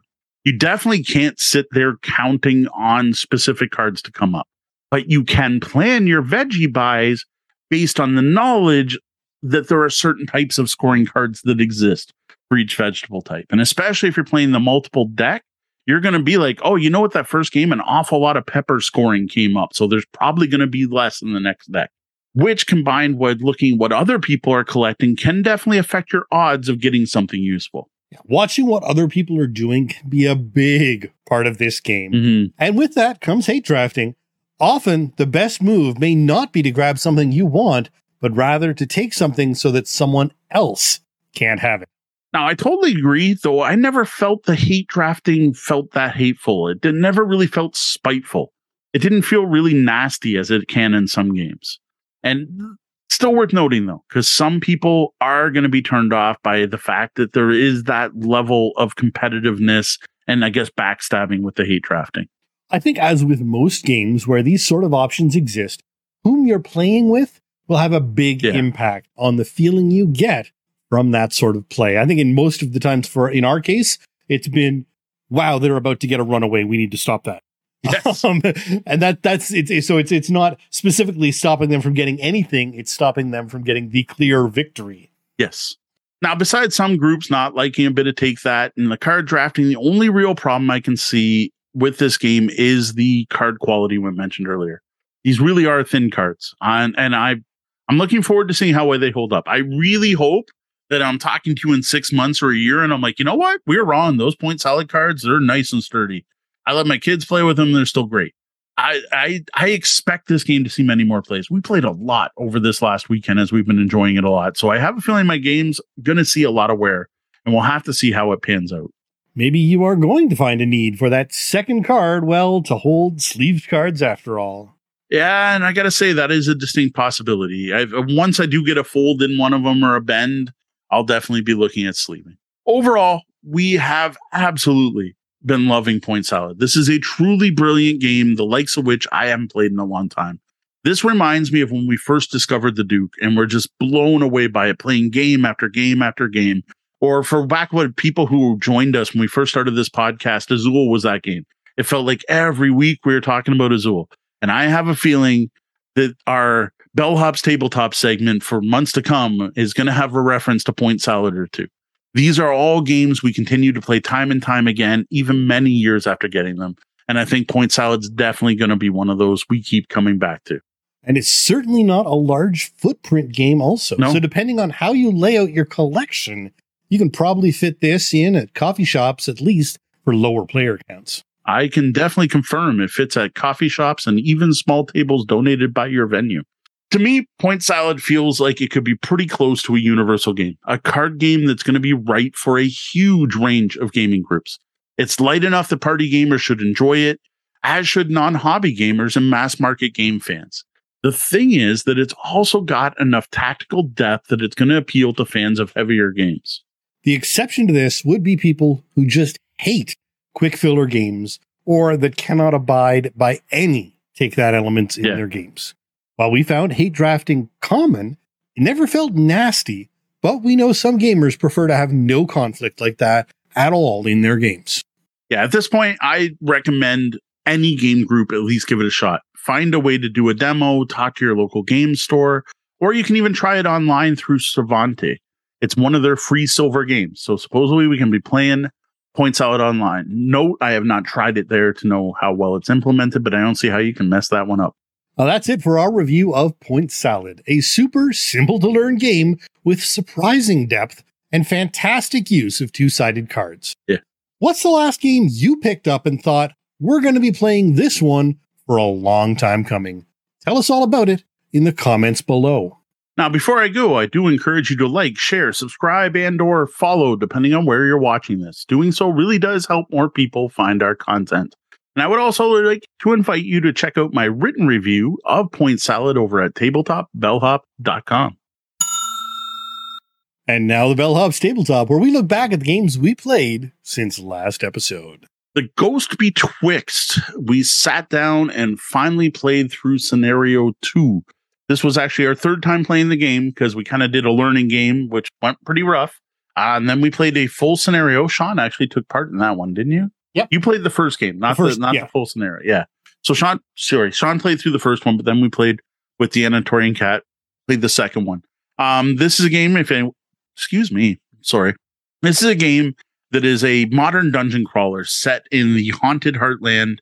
It's also retro 90s, though I honestly really haven't gotten a lot of 90s vibes off it. But it's a retro 90s game where you are playing a family who one of the children has been abducted by someone and pulled into a haunted house, and you are trying to rescue them. Despite the cartoony look, that theme gets even darker, and it's very much not a kid's game. So despite the fact it kind of looks Scooby-Doo on the cover, and the fact that I agreed to reviewing it thinking it was Scooby-Doo, that's not quite what this is. So Scenario 2 went better than our first time, but long, very long. It took us close to 4 hours. Part of it, I think, was just luck of what came out. Second was, the first room was terrible. And unfortunately, the 4 hours was actually longer than we had. We kept Tori up. Tori now works on weekends, which stinks for our Friday night gaming, and actually kept them out longer than we should have. So the end of that session was very much a rush. We rushed through it, which did impact our enjoyment of it. Despite it being our third game, we're still looking up a lot of rules, and there is still stuff we have no answers for that's getting frustrated. And I've been looking on Board Game Geek, and I've been trying to find answers. And I know the designer's been pretty good, but I'm trying not to do the thing where we just get all the answers from the designer so that I can review the game on its own merits. And I got to say, the one thing we are completely stuck on is, can you sell things to vending machines? Because we found a vending machine and we really wanted to buy some stuff, and we have useless stuff now. And there are rules for selling things for 1/3 their price, but it says you will get the opportunity to sell. And in real life, you can't sell things to vending machines. But I know in many video games, like, Fallout, or we're playing Borderlands, you can. And I actually couldn't find an answer. And the frustrating part about this game is I'm wondering if it's in there somewhere.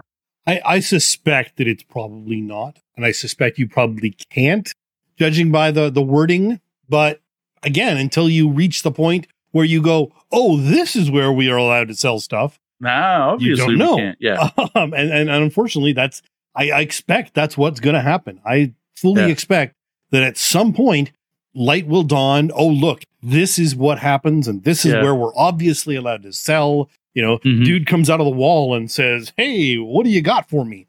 Or something. Yeah. I can totally see it. Because I got to say, it does feel like all the things that are coming up that we're not finding answers to or we're getting confused on are explained eventually. And the other huge one that's driving us bonkers is the monster trophies. Because I thought we had figured it out. We got to the point where like, it's just going to come up later. Just record the monster trophy. Well, this last game, we drew a card that showed monster trophy 5 times 2. And I'm like, wait a minute. So you can have each trophy more than once? And then I'm trying to remember in our first game, I think we got monster trophy 2 more than once. But we only wrote down monster trophies we have as 2. And I thought that you would just have you have it or you don't. I thought it was binary. And it looks like you have to collect them. So we may get screwed out of monster trophies later because we didn't record them properly because it makes no sense. And all I want is a section that says rules that will be unlocked later. Don't worry about them for now. Just track this. Oh, you're going to see something that tells you to take monster trophies. Just write down the number on this part of your character sheet. It'll be explained later. Or you know what? Eventually you'll be able to sell things. It'll be very clear when you can. Just wait till you're presented with the option to sell. That's when you can sell. Like just a little kind of look ahead. And I get that maybe it's spoilery, but I don't think it would be.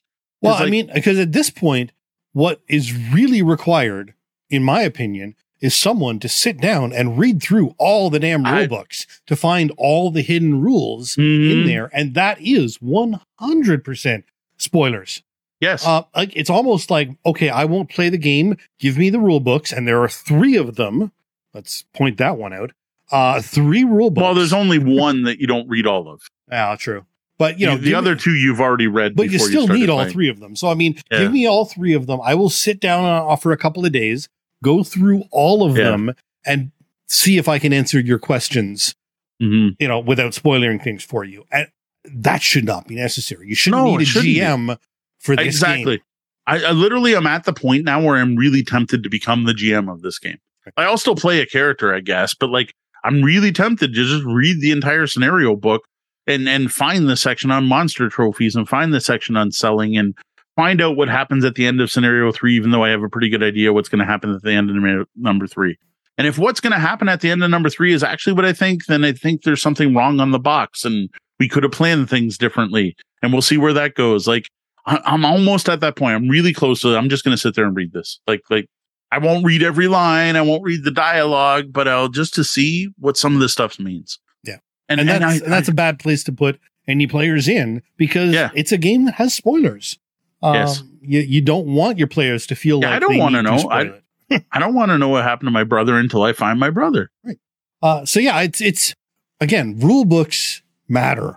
You can have the best game in the world, but if you can't get your players to understand it without someone who already knows the game teaching them, there's a problem. And this has 3 rule books that are poorly organized. Yeah, I really get we never did an actual blind play test because some designers don't realize blind play test means you're not involved at all.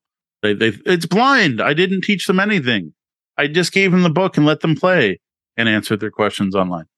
Right? Like, anyway, on a more positive note, I don't want to bash the game that much because we're really enjoying it. We're enjoying the gameplay. The gameplay is engaging. I really I forget what they call it. I can't remember the name of their term for exploring, but like the exploration system where you open a door and it feels very HeroQuest. You're like, boom, I open a door. And then how that works. And what was neat is we did the thing where you put in a room and we spawned 2 monsters and a treasure chest in the first room, but no doors. And what happens in this game is there's no doors. Those doors are open. So then you spawn more rooms. And we ended up spawning 3 rooms. And one of those had more monsters in it. And this scenario only had 4 monster groups. Well, all 3 were in the first room. Like it wasn't one room. It was spread over 3 rooms. But even the way the monsters spread over multiple rooms and how that changed our tactics and how much the blocking terrain mattered. And we got to see flying monsters. Ooh, I hate flying monsters. Flying monsters are really annoying. That was just really neat. And it made for a super tense start to the game. But that combat was 3 out of the 5 hours of the game. Yeah. You know what? There really is a lot of good in this game. Yeah. I think the game is probably fantastic. The rulebooks, however, are stopping you from getting to that fantastic. Yeah. Like, I don't know. Maybe it's just because we played so many. We should just give up. Just be like, I don't know what that means. Forget about it. Just keep playing. Like, maybe that'd be better. I don't know. The other thing I noticed that I'm really impressed by is the replayability. Most scenario games, yes, you could replay the scenario, but there's no reason to. There is so much randomness in the layout, the tiles that come out, what happens in each room. One of the neatest ones is this last one. Let's say there were 8 rooms. Well, there's question marks. Question marks are something interesting happens in that room. There are only 2. It's possible for both of those to come up in the same room. And I don't know my permutations, combinations enough to do this math right now, but it's also possible to be in 2 different rooms. Well, depending on what room they spawn in, you're going to get a totally different game than I am, because the secret you find in that room might be in a different room. Like, we found something hidden behind the toilet. How many other people found something behind the toilet? We found nothing in the long hallway. Someone else might have found something cool in the long hallway. And the fact of the monster spawn randomly. Heck, that first room we went into, if it had doors, we would have had to fight 2 monster groups in close quarters. Or if there were no monster tokens there but doors, we would have got some free treasure. We spawned the vending machine in the second room. Spoiler, there's a vending machine. They give you vending machine tokens. It's not really a spoiler. You can kind of tell it's a vending machine token. So there's no spoiler. And just, I'm like, I could totally see completely replaying that entire scenario from start to finish and fully enjoying it as if the first time. Yes, there's some story elements, but honestly, the story was kind of weak. It just kind of led you to a boss fight. So like, even that, I'm like, yeah, it led me to exactly what I expected to happen anyway. Yeah, this is a big deal for this sort of game.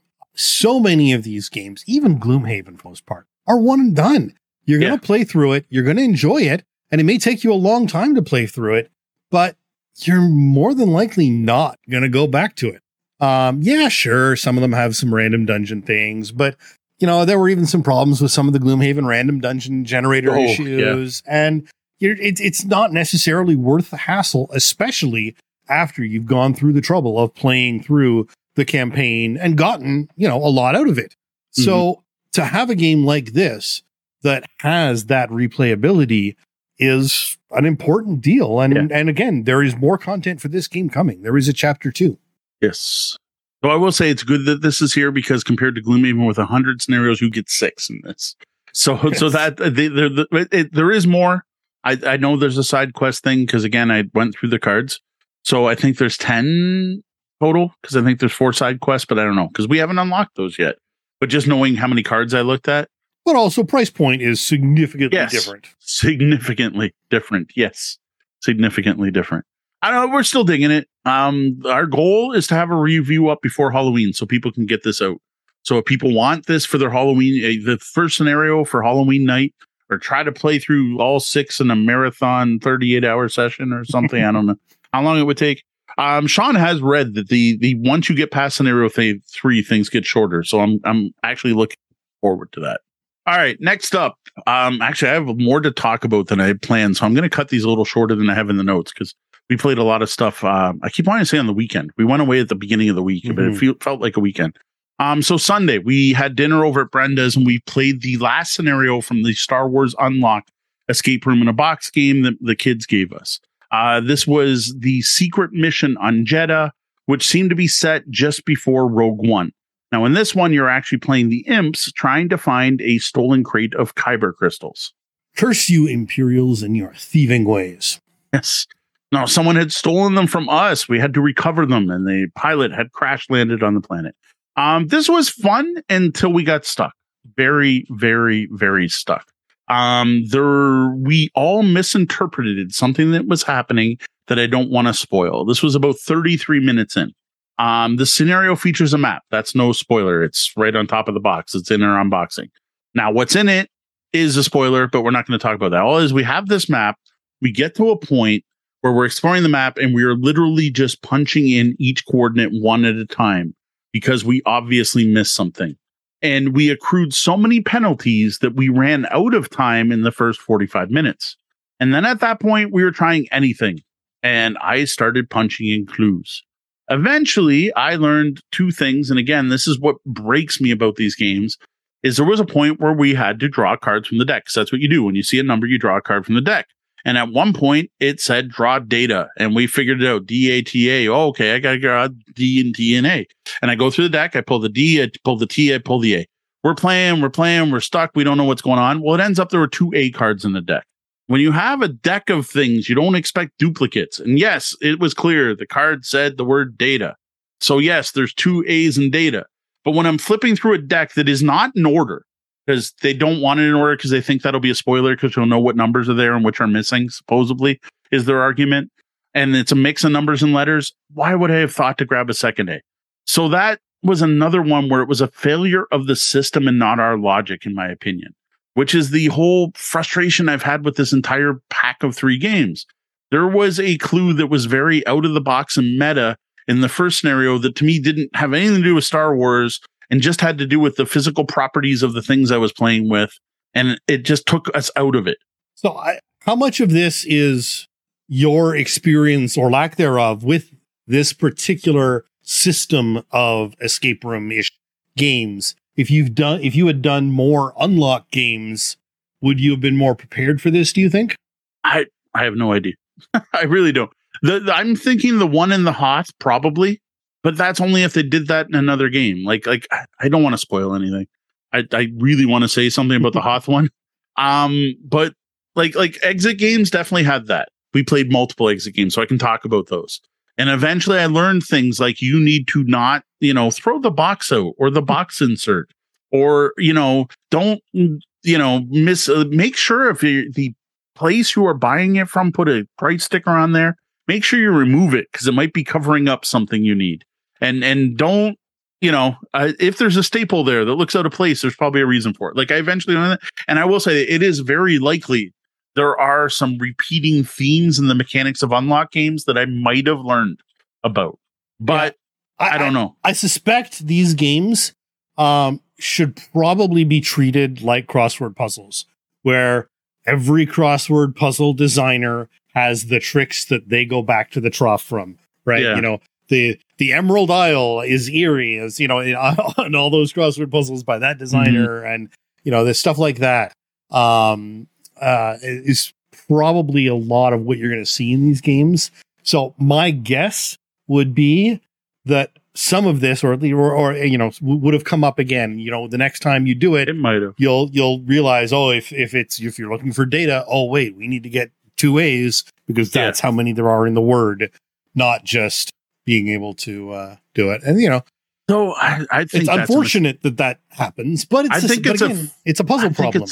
Yeah, but I think it's a failure of this particular box, which is marketed to Star Wars fans and not Escape Room in the Box fans. This is actually sold under a separate SKU, and it has a different price point than all the other unlock games. And it has a completely different rethemed tutorial. Whereas if you buy any other unlock, you get the exact same tutorial in every box. Well, they did a unique Star Wars one. It's a separate app you have to get from all the other unlock games. It's very much, this is a separate product for a different market than the regular games. And that's where I think it fails. I shouldn't need to know their game system to enjoy my Star Wars game. That's fair. I don't know. This is not obligation. This is something we got as a gift. And I don't know if I'll do a review because I tend to only like to review stuff we love. We might, if there's a gap in the schedule, I might talk about this one. But it's neat. It's interesting. But there were enough frustrations that I can't recommend it now. Yeah. The one scenario that played well was awesome. It feels more puzzle than game. And again, puzzle designers have things they do. And it seems like things got caught up in that, where you were expecting more Star Wars game and not puzzle with Star Wars layer. And I got to say, the app integration for this last one was lame compared to the other two. Right. Like the what, because there's a whole AR element. Here, I'll point out this. I'm not going to tell you which one's in, but there's a point where you have to interrogate a droid and it uses an app, and it's really well done. That doesn't spoil anything. That it's Star Wars. You talk to a droid. Another one, you literally have to use binoculars to look around, right? And that's just really cool. Well, there just wasn't anything really neat in this one. Like, they used the app, but it just wasn't that cool. Right. I don't know. We did not have fun as a family. There were arguments. There were, no, it's this, and I'm sure it's this, and let me see the card again. Like, it got to a bad place. Yep. And as usual, and I say this every time we're doing these, use the hints. We got there, and the hints weren't helping. Like, it was just like, yes, we know that. Yes, we know that. Yeah, well aware of that. Yep, got it. I know that. Right. Though eventually I read a hint that helped us with another problem, but I don't know. There was a leap of logic in this one that I think some people are going to get right away and some people are going to have the problem we had. Right. But just the box overall, there was a leap of logic required in this one. And plus that whole data thing, which again, some groups are going to see that and be like, well, it says data. There's 2 A's. Obviously, there's got to be 2 cards in the deck. Yep. Or just check, see if there's another A. Like our group of 5, no one had that thought. Right. All right. Well, what about the vacation? So not the weekend. What happened on the vacation? Not the weekend. I am going to quickly bring up Board Game Geek just so I don't miss anything here because it was that much. Luckily, we've talked about a lot of these games already. Yeah, so this will be quick. This is more listing than... It wouldn't be the first time we go over midnight anyway. It's just I was hoping to get done by 11:30-ish tonight. Didn't happen. By date, there we go. Now I got to find the start of the trip. Nope, there's some Arnak. There's Ghost Betwixt. There's Star Wars. That's it. We played more than 3 games this trip, didn't we? I don't know. I guess not that I saw listed, than but, I thought. Why am I thinking there's one more? Yeah, I don't have Aldebass on here at all for some reason. Weird. It's forgettable. Okay. All right. Really so I don't know what order these are in anymore. It's fine. We played Brewcrafters, the travel card game. Where did we play Brewcrafters? I can't even picture it. Okay, yes, I remember now. I remember now. So we went to the New Grove Brewery. Here's the story, but not for now. We get to the New Grove Brewery. We get there. We get our table. We order some stuff. And then we played point salad. So I'll start with point salad. We sat down. We started playing point salad. And the neatest part about that was our waitress was like, "Ooh, what are you playing? Like actual genuine interest. Like, what is that? How's that work? Oh, that looks really neat." First time playing 2 players. We did the split the deck in 3 thing. So I don't know. I only logged it as 1 play, but technically we played three times. I think the scoring when you're playing 3 decks should be best 2 out of 3. D thinks you should add up the points. The actual rules are add up the points. So D destroyed me because I just had a terrible game. My first game was like 12-58. Right. And then I won the next 2 rounds with scores in the 60s, but it was not nearly enough to catch up on that first play. I don't know if I like it 2-player. D loved it. I didn't like that there were only 6 of each vegetable. Like they just run out too quick. And like soon as someone takes 2 point cards of the same vegetable, you're like, there's only 4 left. Like the card counting is too easy, but it's just too hard to do that. Well, I'm just going to collect these and hope for the right point card. Never going to happen.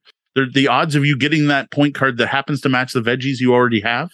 It was definitely way better at like grab a point card, then try to get the ingredients that match it was easier than I'm just going to grab some ingredients and see what happens.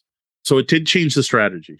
Yeah, I can definitely see counting being vital at 2. Yeah, like I said, there's only 6 of each ingredient. Yeah. Whereas, in the games I play, I am not a card counter, never have been. I just kind of let things go, and I have managed to win a game. So it's you got 3 players even. There's a difference. Yeah. So it's whether or not. So I think at 2-player, it really becomes a counters game. It really is. And like what happened in the first game is I decided to go carrots. Every point card she grabbed were carrots. So there's 6 in the deck. She had 4 point cards. Now, these aren't cards that make points for carrots. These are point cards that can convert to carrots. Right. For anyone who just listened to our review. And I'm like, damn it, all the carrots are gone. And like that was a game where I ended up converting my point cards into veggies just to fit the last 3 cards you were forced to draft. Right. Oh, there you go. Sarah in the chat is just like, we just don't count cards, so we're on even ground. Yep. I know we both count cards when we're playing, like, but with 2 players, you definitely can, and it's easy.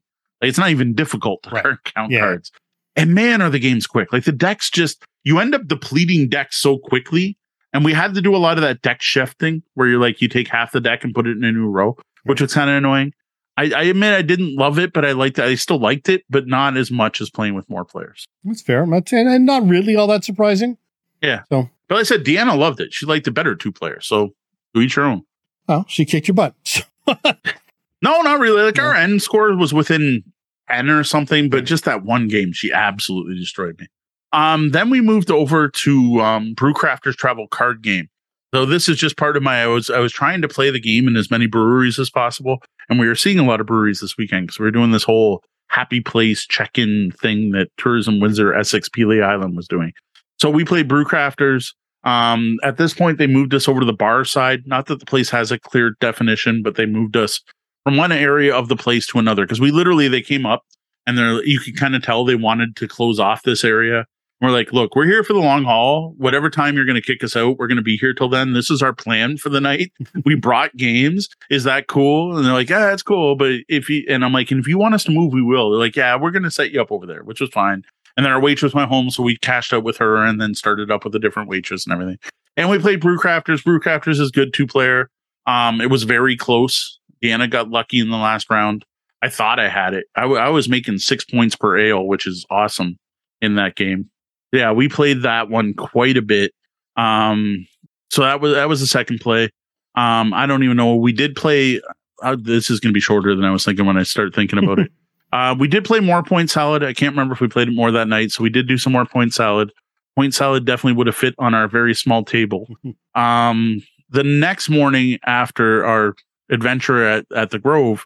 So the last time we stayed at Jack's, they used to have this small table, but big enough to fit some games on it. And we're like, oh, they took the table away. Well, they remember that there was a note on our file, because I don't know, we were the Karens who complained about the table. Probably it's probably one of those notes, but whatever. So we show up this time and they gave us a table, and I sent Sean a picture of this, and it is like the smallest little round folding table that sits low to the ground. It's like the thing you put your coffee on while watching TV, or you'd have your ashtray there, is what it kept making me think of. Yeah. It was the ashtray table. So we're like, okay, I don't know what's going to fit. So we grabbed the Duke, and the board literally seemed like it was designed for the table. Yeah, it like perfectly the corners in there. Yeah. It just fit the corners of the Duke. And actually the Duke is what we did for breakfast. We sat down, we had picked up pastries. It was your morning tea game. Yeah, it was our tea game. It really was. Except this wasn't a tea game, which is what I'll get to in a second.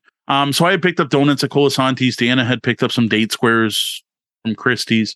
And they have Keurig machine in the place. So we curried up some coffees, and that's what we did in the morning. And we played the longest, it wasn't the longest game of the Duke ever, but it was a 2.5-hour game of the Duke. One game. And it was close. Like, wow. It was just back and forth and back and forth and back and forth. And we're like, we had plans. Like, this was supposed to be, we're going to sit here and we're going to have coffee and donuts because we're going to have a big lunch, right? And I need to take some pills with food. That's otherwise we probably just would have skipped it. But coffee and donuts so that I can take my pills, and we'll play all round of the Duke and then go do a thing. And like, I think it was 2.5 hours. Like, it was long, but man, it was close. Like, it was like, I think you got me. Wait, okay, if I do this.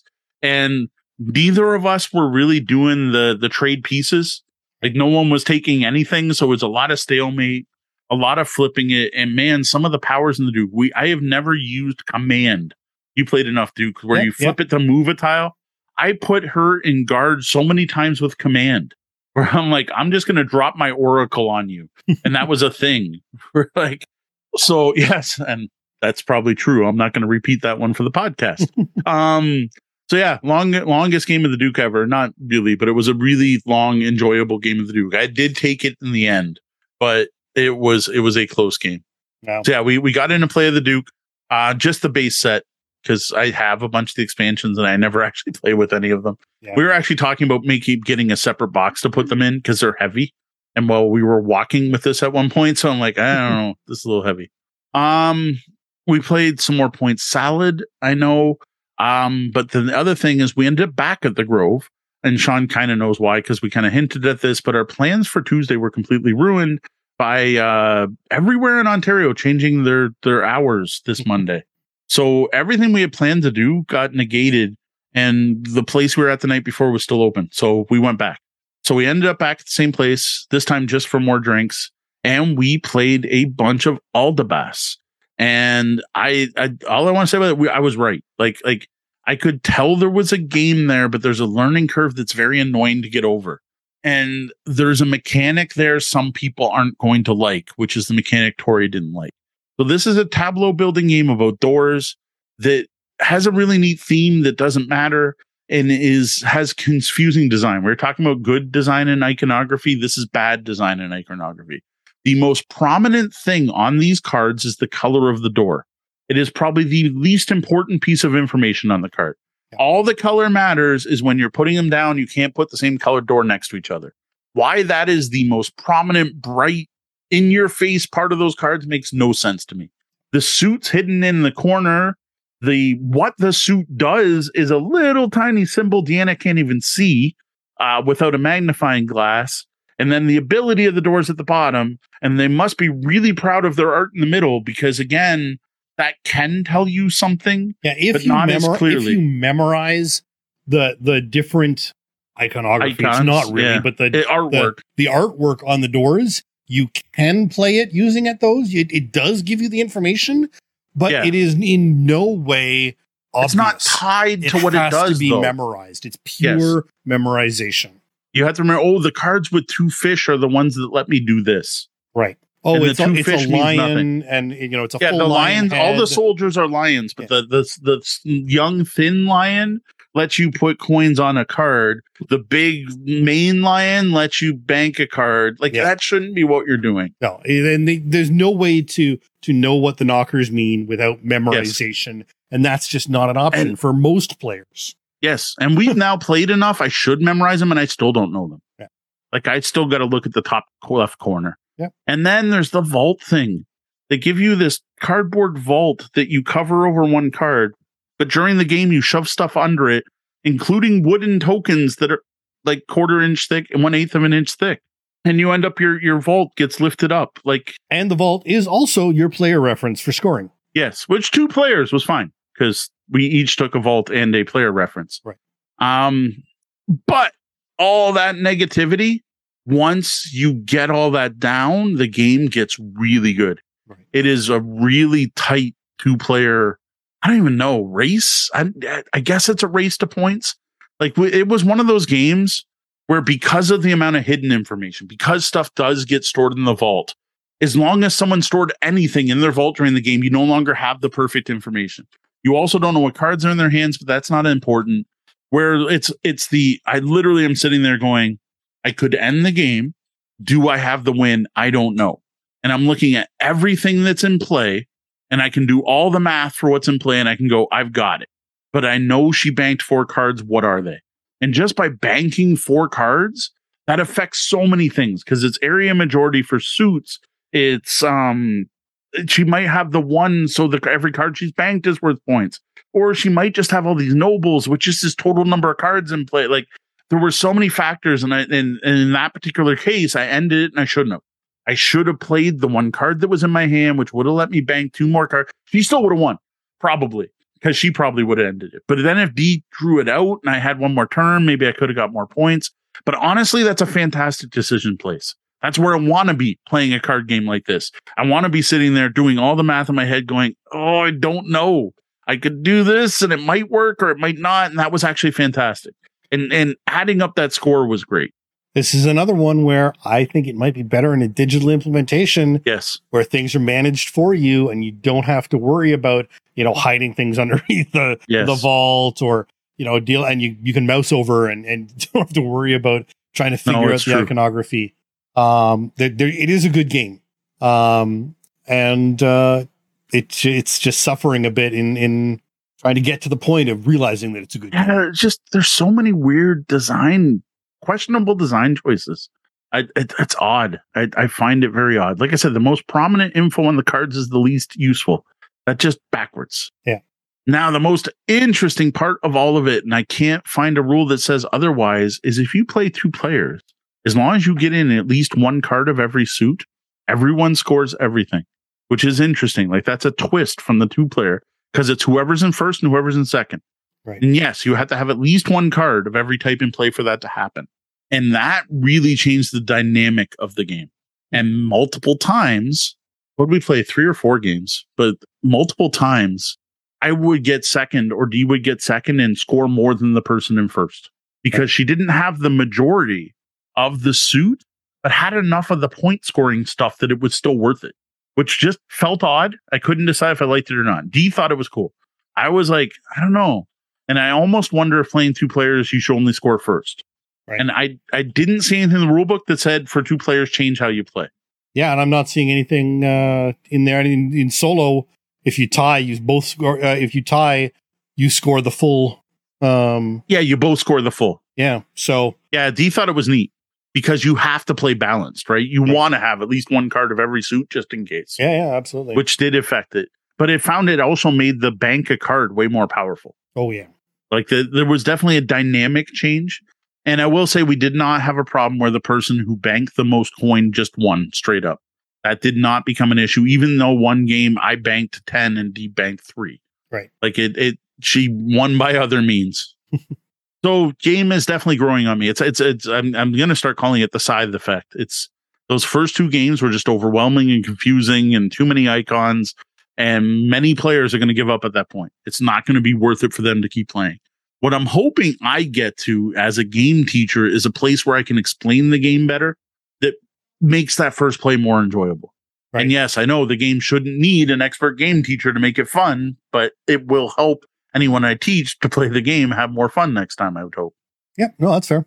Now, speaking of the one mechanic is the steal money mechanic. Steal money mechanic in that game can very much feel like you miss a turn. And that's what happened to Tori. It's, I planned ahead. I'm going to do this thing. Can't wait till my turn. I've got my coins. Boom. I'm going to, oh, you stole my coins. Well, I can't do this now. See, now it's interesting because I think part of Tori's problem was he kept forgetting that the two cards are free. Yeah. And I think that may have colored his experience. Now, I don't know. I know Tori well. I think I know Tori well enough that he's probably not going to recover from not liking the game. No, if he's chosen he doesn't like it, he doesn't like it. But I do have a sneaky suspicion that he kept forgetting that those cards were free, that you don't need cards. So he was planning and relying on a financial solution when he had more options than he was really evaluating. I don't know. It happened to me where D did it to me 3 times in a row, and I was frustrated. I'm like, this sucks. I'm like, I'm going to do this thing. Oh, screw it. And yeah, I can grab a card. Yay, I got another card. Right. All right, it's your turn. I take 2 coins. Oh, okay, sure. You took those 2. Right. Yeah, I guess I'll take this card. Like, it literally gave me, like I said, it took me a bit to put it together when we were talking about it. And I'm like, no, it's that miss a turn feeling. It's that, yeah, I don't get to play this round. You guys go have fun. Right. Even, yes, I got a card out of it. So what? Like, unless it happens, those 1 and 2 cards are really needed for my next move in my strategy. But we definitely had a problem with card draws. Like, there was a time where there's nothing in the market either of us wanted. And I had a problem with the colors of the cards, where I had a round where all 5 cards in my hand were blue. And of course, I had blues already in my tableau, and I'm like, I can't play anything. All 5 cards in the market, blue. Like, it just luck. It just came up that way. But you would think with 3 different colors, and it's not like we sorted them by color at any point. Yeah. So that was a little annoying, but that was affecting both of us. So that wasn't as bad. But getting screwed on money 3 times in a row, definitely, like, there was some frustration there. That's fair. That's definitely fair. And I got to say, that's what happened to Tori, right? Like, I think it was 4 or 5 for him, so it would have been even worse. Right. Okay, well, I think we'll stop there. That's pretty. There was more point salad. We tried to play Brewcrafters 3 times today, going to 3 different breweries, but again, everywhere in Ontario seems to have literally somewhere we were at last week was no longer open on Wednesdays today. So, all right. Well, how about a look ahead? What do you have planned for the coming weeks? All right. So, my notes say for those folks who joined us Sunday, I got to open up some packages. Now there's 3 more. So I have lots of stuff to open. So that means there's going to be unboxing videos. So just off the top of my head, there's Smash Up Disney, Mountains Out of Molehills, Ven, Disney Sorcerer's Arena, Disney Sorcerer's Arena expansion. All games I'm itching to check out and I want to play, and I kind of want to bring some on vacation with us. But I need to unbox them because I like unboxing videos live and making videos so people can see them. And I like being able to be in our review and say, hey, check out our unboxing video. So that needs to happen. Now, I do also have a pocketbook adventure. So this is a fantasy RPG themed book in a little spiral bound notebook thing. It looks really cool. That does not need unboxing. So I'll probably find time to check that out. Friday, Cat and Tori, we should be good to game. I don't see any reason it's going to get interrupted, and technically Tori doesn't even have to work the next day because it's a long weekend here in Canada. So we are hoping to get through the next chapter of Ghost Betwixt, and it would be awesome if we could get through 2. If we can finish 3 and 4 to kind of get ahead of things, that would be awesome. Or we'll play 1, and if we have time, I really want to teach them Cowboy Bebop Space Serenade. So that's on my list. So I know Scenario 3 is going to be a big one. So I want to finish Scenario 3 of Ghost Betwixt. That's a definite for Friday, and hopefully fit in something else. Cowboy Bebop would be good. We're on the fence about teaching the kids Cowboy Bebop because they have zero, like absolutely no reference. But I'm kind of curious to find out how that impacts the game. Yeah, I think that's actually a valid knowledge point. Yeah, so that might be one of your kids is going. Your kids are probably going to fight over the miniature with the dog. Yeah, that's true. It's that's a thing. My youngest lately is definitely we don't force the kids to play games. We talked about this with kids. Like if you're a gamer and you want your kids to game, that's great. Don't force them to sit down. She's 100% video game land lately. So we go over to Brenda's, we have dinner, like we're going to sit down and play a game. She's like, oh, I'm going to go play on Holly's Switch. So, which we give her the option. That's fine. So she may or may not. But yes, if both of them were playing, it'd be awesome if Genevieve joined us again. But lately she has been turning down board game night to do things of her own, like paint rocks. So it's not just that. There you go. Well, that's quite the wealth of material lined up for our listeners, with even more coming. What do people want to hear about first? Let us know in the comments or on our Discord. Actually, you know what? For next week's review, right here, we're going to open this up to the chat. We got a good group here. They've been active all night. I want to know what you want me to review next Wednesday. I could easily do Chiseled, or I could do a formal review of Star Wars Unlocked. Like, you got kind of my thoughts on Star Wars Unlocked, but I'll break it down. I'll tell you who the designer was. I'll give you the MSRP. I'll go through some of the mechanics and how they work, the stuff that's open and obvious, or I will review Chiseled. And now a quick shout out and a thank you to some of our VIP guests, our Patreon backers. We greatly appreciate their support. Dukas, thank you. Evil John, thanks, John. Donna, thank you so much for all the interaction. We eat this stuff up. Valentine Page, thank you, Valentine. Mechanical Muse, thank you. Well, that was the double bell. That means our shift's coming to an end, and we're going to have to lock those front doors. Though the doors are closed, you can always find us at tabletopbellhop.com, all over the web. It's Tabletop Bellhop, one word, and on your podcatcher of choice. Digging the show? You can also support us at patreon.com/tabletopbellhop and get some pretty cool bonus stuff like access to our show notes and even bonus audio. Well, that wraps up the time we have tonight. Thank you, lobbyists, for joining us. Welcome to stick around in our penthouse suite for the after show unboxing. Yes, the Tabletop lots of Bellhop, unboxings. For the Tabletop Bellhop Gaming Podcast, I'm Sean. And I'm Mo. Thank you. And game on. Game on. Find full reviews, show notes, and more at tabletopbellhop.com. Graphic design by Brian Weiss at RPG & Co. Music is Nimbus by Evening Land. The podcast is released under a Creative Commons Attribution license.